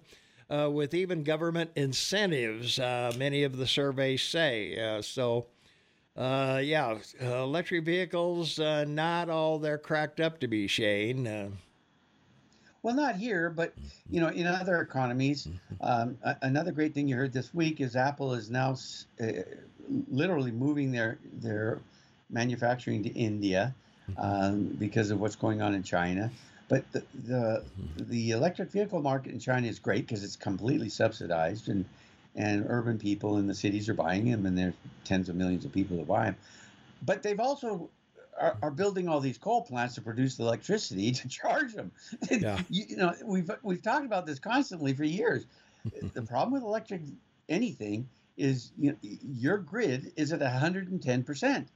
And everybody wants to cut it back. Nobody's doing anything to increase the amount of electricity your country produces. So, that's why I think that you should go off the grid as a state and set up your own nice little operation in Montana and buy back the Hungry Horse Dam. Yeah, there you go. Well, I don't know, Shane. I guess we'll find out. But yeah, a lot of these companies are in trouble. They're they want to. They're looking for a cash cow, and EVs they thought might be that, but it isn't turning out that way. So, No, not as a car, but Yeah. I still say electric flying vehicles will change the world, and it'll save the capitalist economies of the world, because it'll be now a $3 trillion industry by 2050. And my numbers are low, and it will employ close to 700 million people. IT from Reagan to Clinton, in that 30-year process, I mean, you saw 40 or 50 million jobs created. But if you're talking globally, hundreds of millions of jobs created for this new industry. I could be wrong, but that's what I see can save a capitalist globe. And hopefully, because it's incredible technology. I keep sending you stuff about it, so you can comment now. I know you do. I love reading fiction. Yeah, I know. Except it's all true. Oh well, we'll see. Anyway. Yeah. Well, yeah, I still look around. We're sitting right here we're sitting here at Wilson and Mendenhall in Bozeman. There you are. Almost the exact geographic center of Bozeman, give or take 3 or 4 miles. But Blocks. yeah. But I'm looking across the street. There's the Armory. There's the 5 building behind us. There's a big hotel. There's the 101 building or 1101, whatever it is. And I'm thinking, where are all the people who are in those buildings going to plug in? I mean, so that it isn't the problem. It's like yeah. But Thomas, it's like any city in your country. It doesn't matter what the politics are. Drive around any city. I do here. I mean, I walk everywhere. It's a funny thing, Cary Grant was asked once, what do you do to exercise? And he said, I climb stairs, meaning he doesn't take elevators. That's what he did. That was his response. Yeah. I walk everywhere. So I cross the main boulevard every 4 times a week. And I stand there while the light's changing, which is like, a 2-minute light. And I watch $500,000 to $1 million worth of cars go by. Yeah. Right? So, look. You drive through neighborhoods and you look at these homes, well kept or not, and you go, what do all these people do to afford this? So there's something that's right, and it's there, and we're all living within it, and the scope of it's phenomenal. And it's been the greatest opportunity mankind has ever seen. And I'm just looking for something that keeps it moving, keeps it going. That's all I'm talking about. All right. Well, a coalition of more than 3,000 automakers nationwide sending an open letter to President Biden calling on him to tap the brakes on the aggressive electric vehicle push. The coalition, which includes dealers located in all 50 states and who collectively sell every major car brand, is taking particular aim at the Biden administration's tailpipe emission standards released earlier this year, which are the most aggressive federal regulations of their kind ever issued. So under the regulations proposed by the Environmental Protection Agency, the majority of new vehicle purchases will be electric within a decade. So I'm excited. How about you? Maybe not. But the real reason that these 3,000 people are doing this is because 60% of their sales are used cars. Yeah, that's true. And why is that? Because people are spending $11,400 more a year on stuff. That's right. That's right. That's why I've always said for the last 6 years, if you're going to buy a used car that's less than 5 years old, and replace it every 2 years with a new car, because it's incredible. You go read and do a deep dive on used cars. Yeah. I mean, all these companies that'll take your car on the internet and sell it, and you can pick another one and buy it, and they'll deliver it and pick up your car. And there we are. So why not? Right? Why would you go to the dealer at all? That's right. Well, one of the problems we see here, Shane, President Biden's $1 trillion infrastructure package included billions of dollars to fund an ambitious plan to construct 500,000 charging stations, but not yet has one been made 2 years later. Right. Not one has been put in. And that money's just sitting there doing nothing but, collecting interest. It's like the border wall. It's just piled up there. Well, $7.5 billion for electric vehicle chargers, $5 billion for the so-called National Electric Vehicle Infrastructure Formula Program, and another $2.5 billion in discretionary funds for charging and fueling infrastructure as part of a federal government's ambitious effort to expand EV ownership and reduce carbon emissions. And we have to remind everybody, those numbers you just spoke to, yeah. What department are they in? Department of Transportation. Buttigieg, our favorite guy. Mr. Mayor. Well, so far of that billions, only $101.5 million has been distributed for 7 state NEVI awards, and just 2 projects located in Columbus, Ohio, and Pennsylvania have begun construction. According to the Joint Office of Energy and Transportation.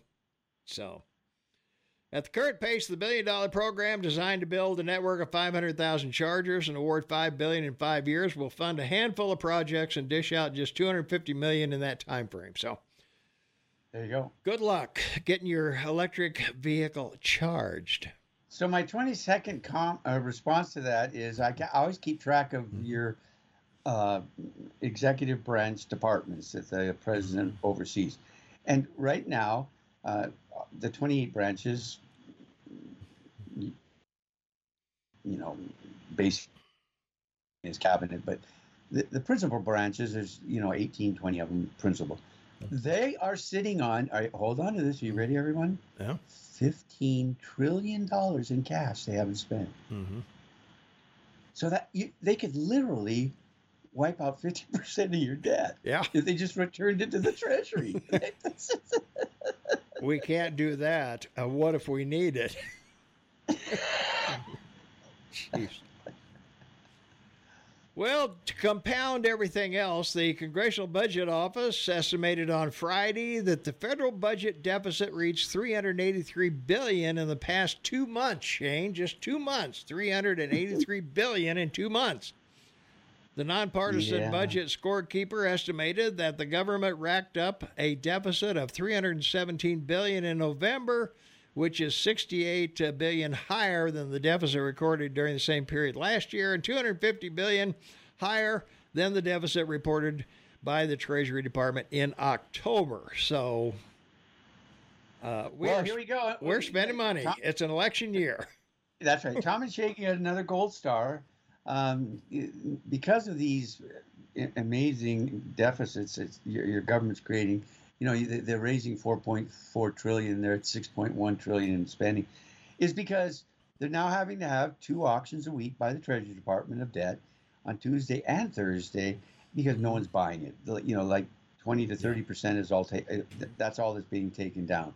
And again, you get back to that. What do we talk about? The Treasury Index. A 30-year bond right now is getting 4.3% bought out of the market. 20-year bond is 4.4%. So why would you buy a bond from the government paying you 0.005? Yeah. So there you go, folks. Simple answers to big questions. There you are. Well, if you're wondering where this money went, Silicon Valley Bank, ring a bell?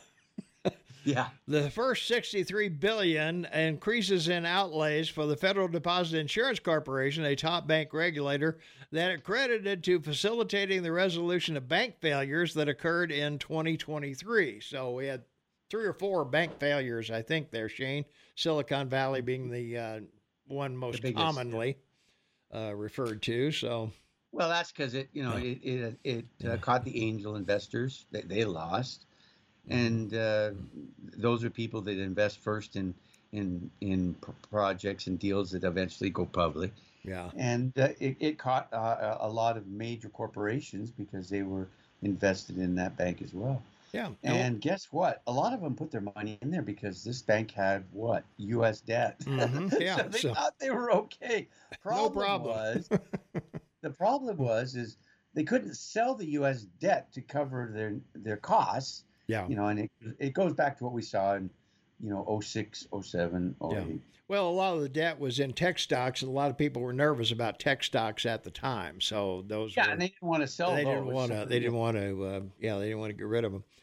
Well, we can also slam the Federal Reserve. The agency also highlighted a 65% increase in net outlays for interest on the public debt from the previous year, which it noted was due largely to interest rates being significantly higher than they were during the 2-month period last year. So, well, it's again a simple answer to this is that the balance sheet of the Fed is so great. They're still sitting on 12 trillion of U.S. debt themselves, which makes them the biggest winner of interest of U.S. debt that then gets circled back to the Treasury.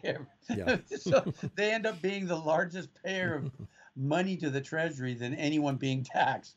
So excuse me, I hope I could say this, but what did we call that in college? A circle jerk? Yeah. That's what we're looking at. Yeah. Well, we can't leave seniors like you and I out, Shane. 12%. No, please. Social Security benefits increased 12%. And Medicare and Medicaid increased 17% and 1% respectively. And 13% increase in spending on defense because we are funding Ukraine. So that's right. And what's your call on Biden? If he stays in the election, do you think he sends out another bonus check to everybody on Social Security? We've had two rate increases there, so I doubt. No, not the rate increase, but remember 3 years ago when he leaned into the microphone and said, "I sent you that." Yeah, right. Remember, anyone on Social Security, I think they got a $2,000 or $3,000 check. Yeah, something because like of COVID. That. So anyway, yeah. Well, in other important news, we've got to talk about a federal judge on Friday blocked the federal government from separating families solely as part of border enforcement policy for the next 8 years, stopping any potential return to the short-lived zero-tolerance policy of 2018. So the decision came as part of a settlement between families who were separated during that period and the Justice Department. So that shows you how your justice system works. 5 years to get to someone to come to this situation. Yeah. Yeah.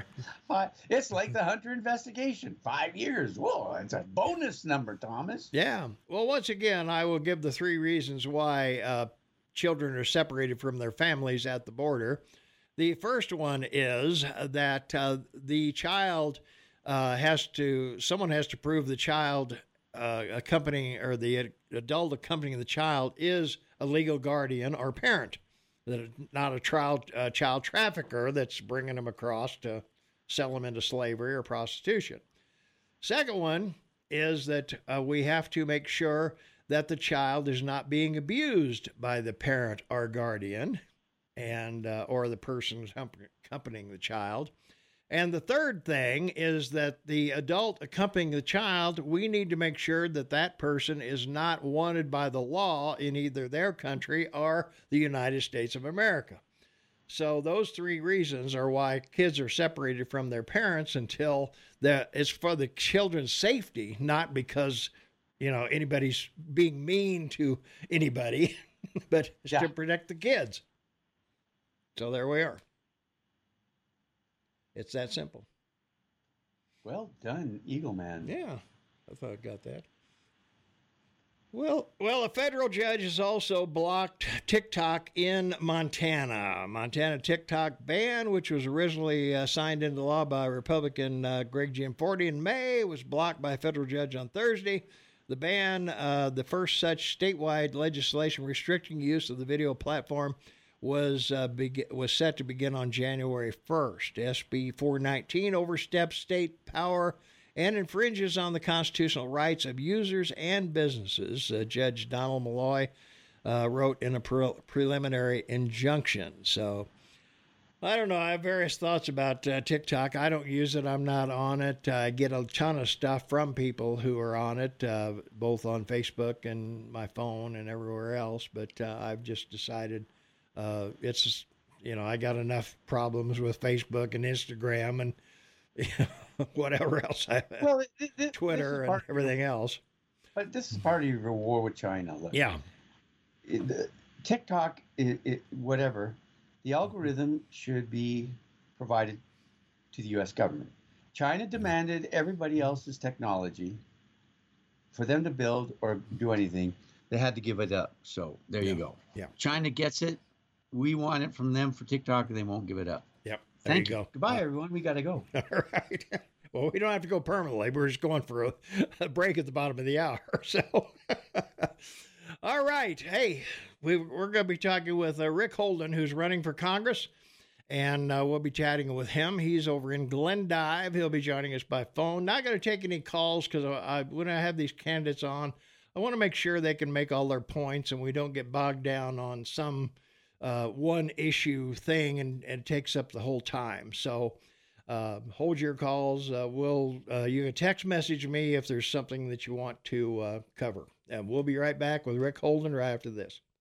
Welcome back, everyone. 27 minutes before the top of the hour. It's Saturday. It's December 9th, 2023. And we're happy to have Rick Holden on the line with us. Rick, how you doing?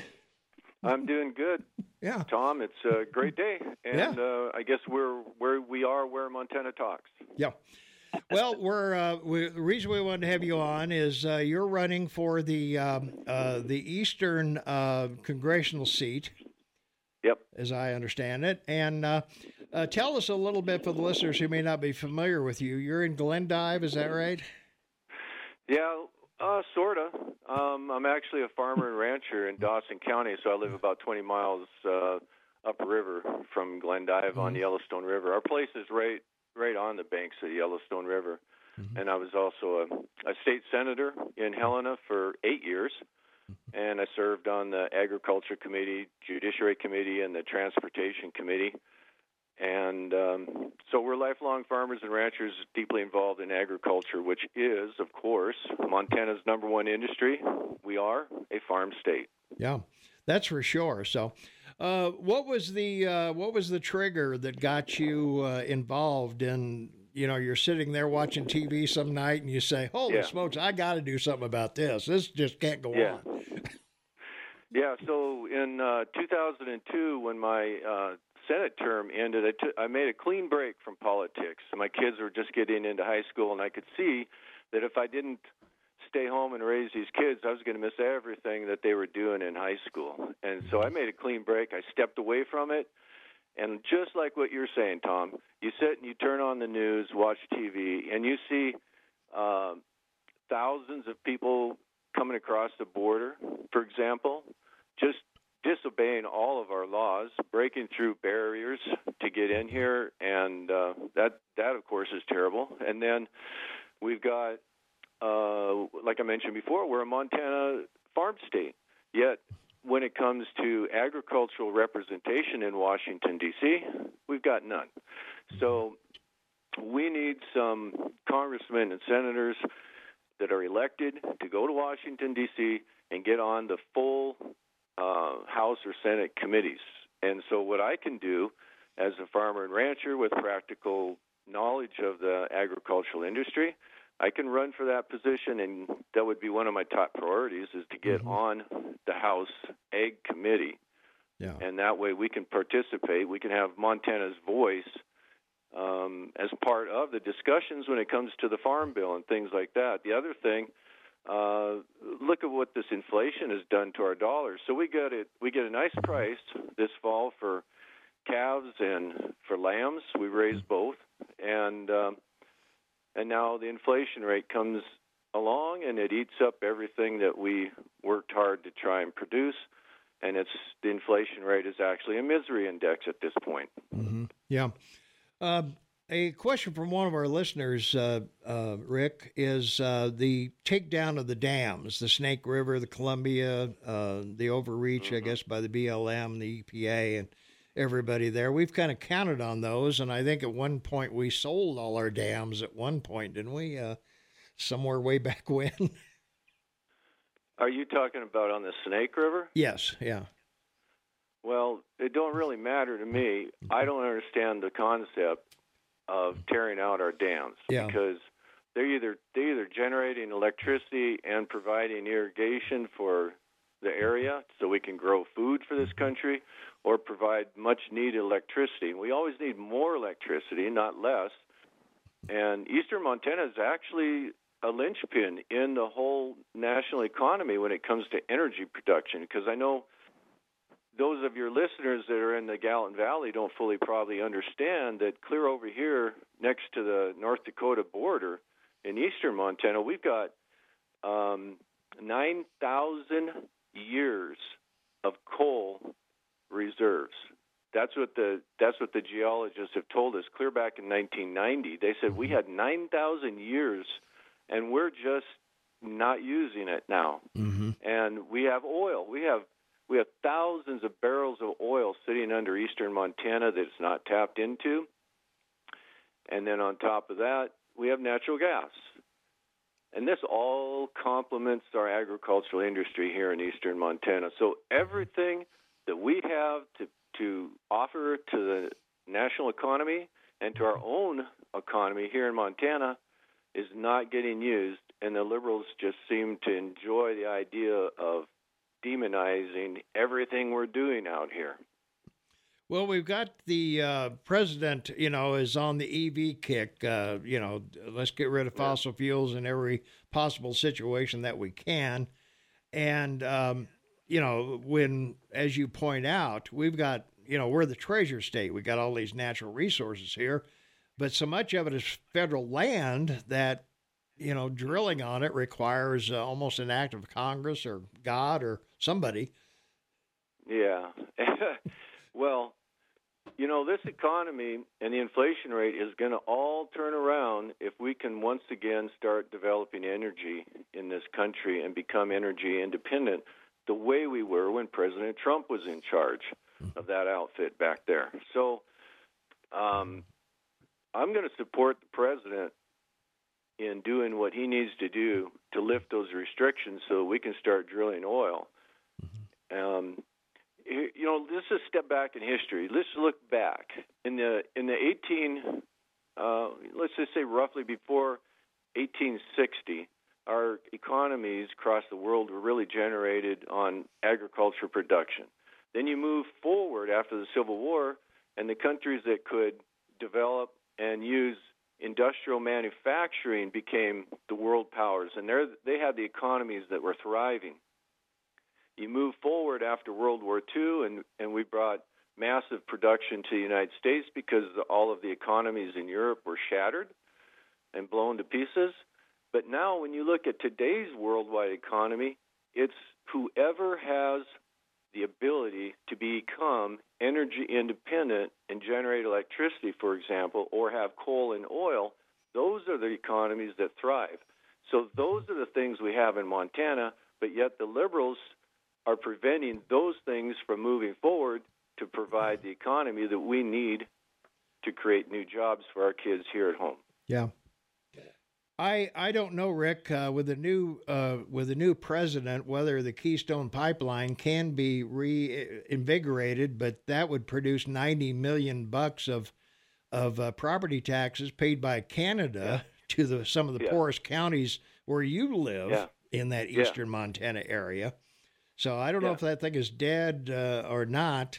I know Canada. Shane's been mentioning that they're going to the West Coast. With a pipeline in Canada. Well, I don't know if it would change. They've been so beat around now on that Keystone Pipeline, but I can tell you that Dawson County, where I live, we lost out on $21 million because of the Democrat policies. Mm-hmm. Hey, I'll tell you another quick story. You look at you just mentioned that President Biden was attacking energy development in the form of these electricity generated through coal. So people really don't know this in other parts of the state, I've found. But in Sidney, Montana, we had a great electrical coal-fired generation plant. Sat right on the south edge of Sidney, Montana, and only about 15 miles down the road at Savage, Montana, we had a coal mine, open strip mine, that generated about 25 jobs. They loaded the coal up, drove down the highway over to Sidney, took it to the electrical generation plant, and they were generating electricity for the oil, the Bakken oil fields in North Dakota, eastern Montana, and then, of course, all of the area around here. We used that electricity for our homes and farming operations. So President Obama came in, and he attacked coal, and he wrote an executive order to dismantle the plant in Sidney. But he didn't get it done in time before President Trump got in office. So President Trump came in office, and the first thing he did is he tore it up. He tore up the executive order that would dismantle it. But you always hear about the things that presidents have on their desk for the first day that they're in office. And the first thing that President Biden had on his desk was to go ahead and tear down the electrical plant in Sidney. And they did. And you can go to Sidney now, where that plant was. They blew the stack to pieces. They dismantled everything. There's nothing left. We will never be able to generate electricity there. All there is a flat, grassy weed patch. Nothing. There are no jobs there anymore. The coal mine is not operational. We're not getting electricity. And I know earlier in your program, you said we need more electricity, right? Mm-hmm. So yeah. We're doing exactly what I believe it was Shane said. We're producing less energy in the form of electricity when we need more.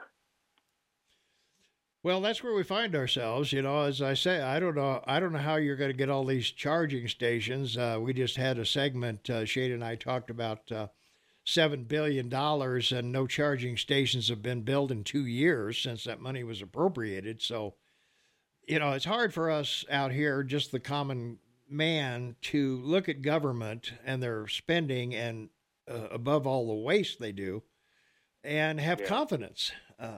You know, that's why we keep looking to people like you to, you know, go and bring common sense to the floor of the House. Well, you know, that's the thing. When you come from an agricultural background, we are practical people in Montana. Those of us that are out on the land every day working to produce food for this nation, we have to look at all these things in a practical manner, because Mother Nature is a very harsh disciplinarian for us. Yeah.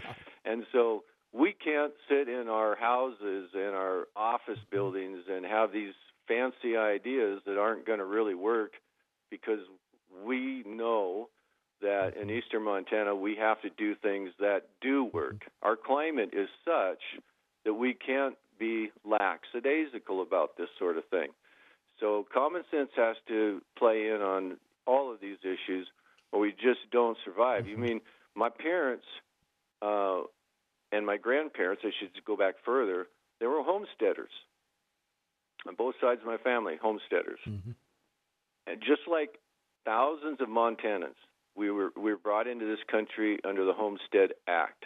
And you go and look at where these homesteads took place, and there was just flat prairie grass. How they ever made it, I don't know. But the reason they did make it was they were practical thinking people, and they raised practical thinking families, and that's why eastern Montana is great like that. And actually it even goes over into Gallatin Valley, too. Mm-hmm. Yeah. What are the things? I know agriculture is your main focus, because that's half of our.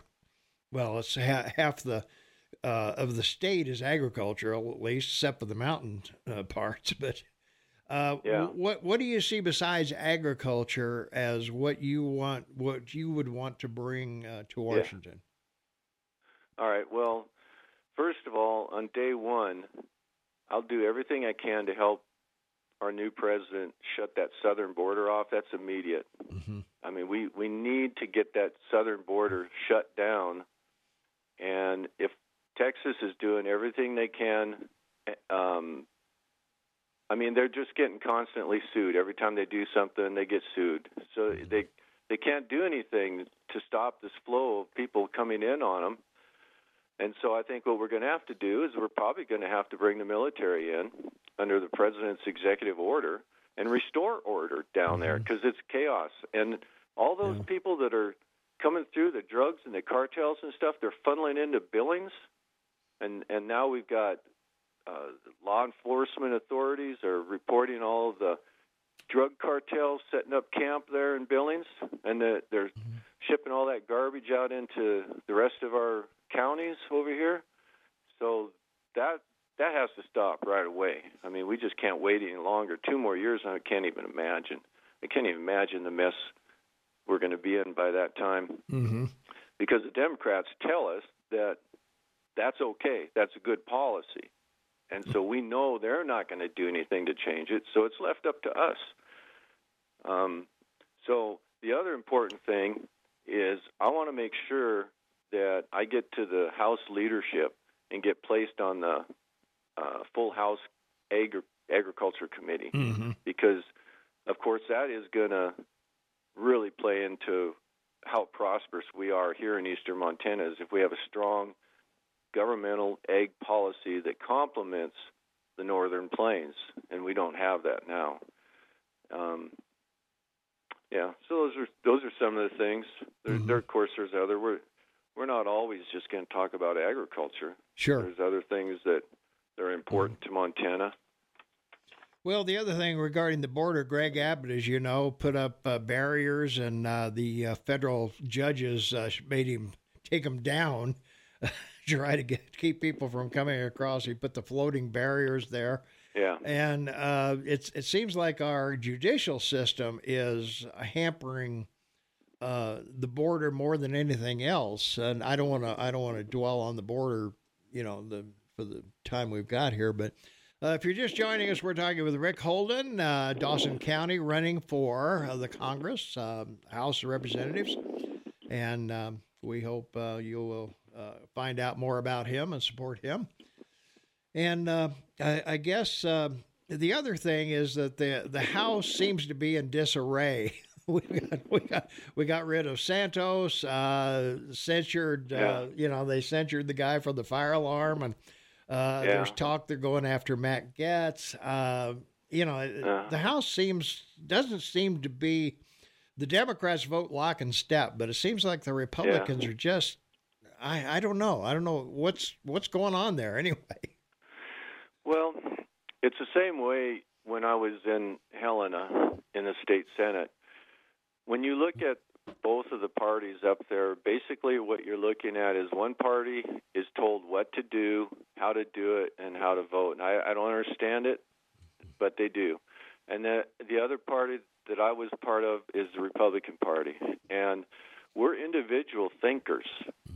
And so that kind of gets in the way at times. And so when you see what's going on in Washington, D.C., it's because we are actually individual thinkers, and we don't just lockstep move along with whatever anybody has to say.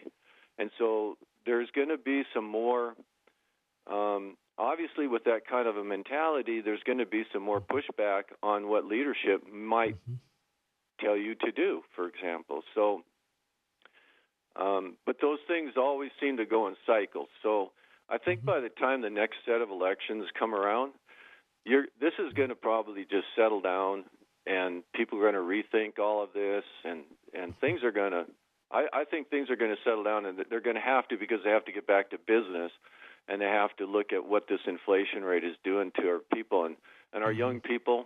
I mean, I have to say, when I was 29 years old and I was buying my first ranch with my wife, I thought I could do it. I mean, I really thought I could do it and purchase the land. Now, when I look at the cost of the land and the property, I have to say to myself, I don't know. With agricultural land worth thousands of dollars per acre and things like that, so that means that those of us that are elected leaders have to think about how this is going to affect the future and stop worrying about ourselves so much in the present, but think about what is going to be best for our kids coming along later. Rick, if I may, I have a question I'd like to ask you. It's in regards to the fact you're an insurance adjuster. So I'm a numbers guy, and I have a real concern about what I'm about to ask you. Incredible country. The prosperities are remarkable. Every week, sports show us that. You see these stadiums and the people cheering their teams on. $1 trillion industry, no question. My concern is insurance annuity. As I said, an insurance adjuster, aren't you concerned that it's because this is an unregulated equity or industry, or insurance annuities are unregulated, but provide the benefit of wealthy people, for the sake of argument, to pay the $50 to $100 million salaries to players that they do. They put $500 million in an annuity. The insurer will provide anywhere from 10 to 20% return on it, and they set up for 10 years to pay that guy's contract, which is why billionaires own teams. Don't you think there should be some regulation with regard to this, or there should be some government overview of insurance annuities?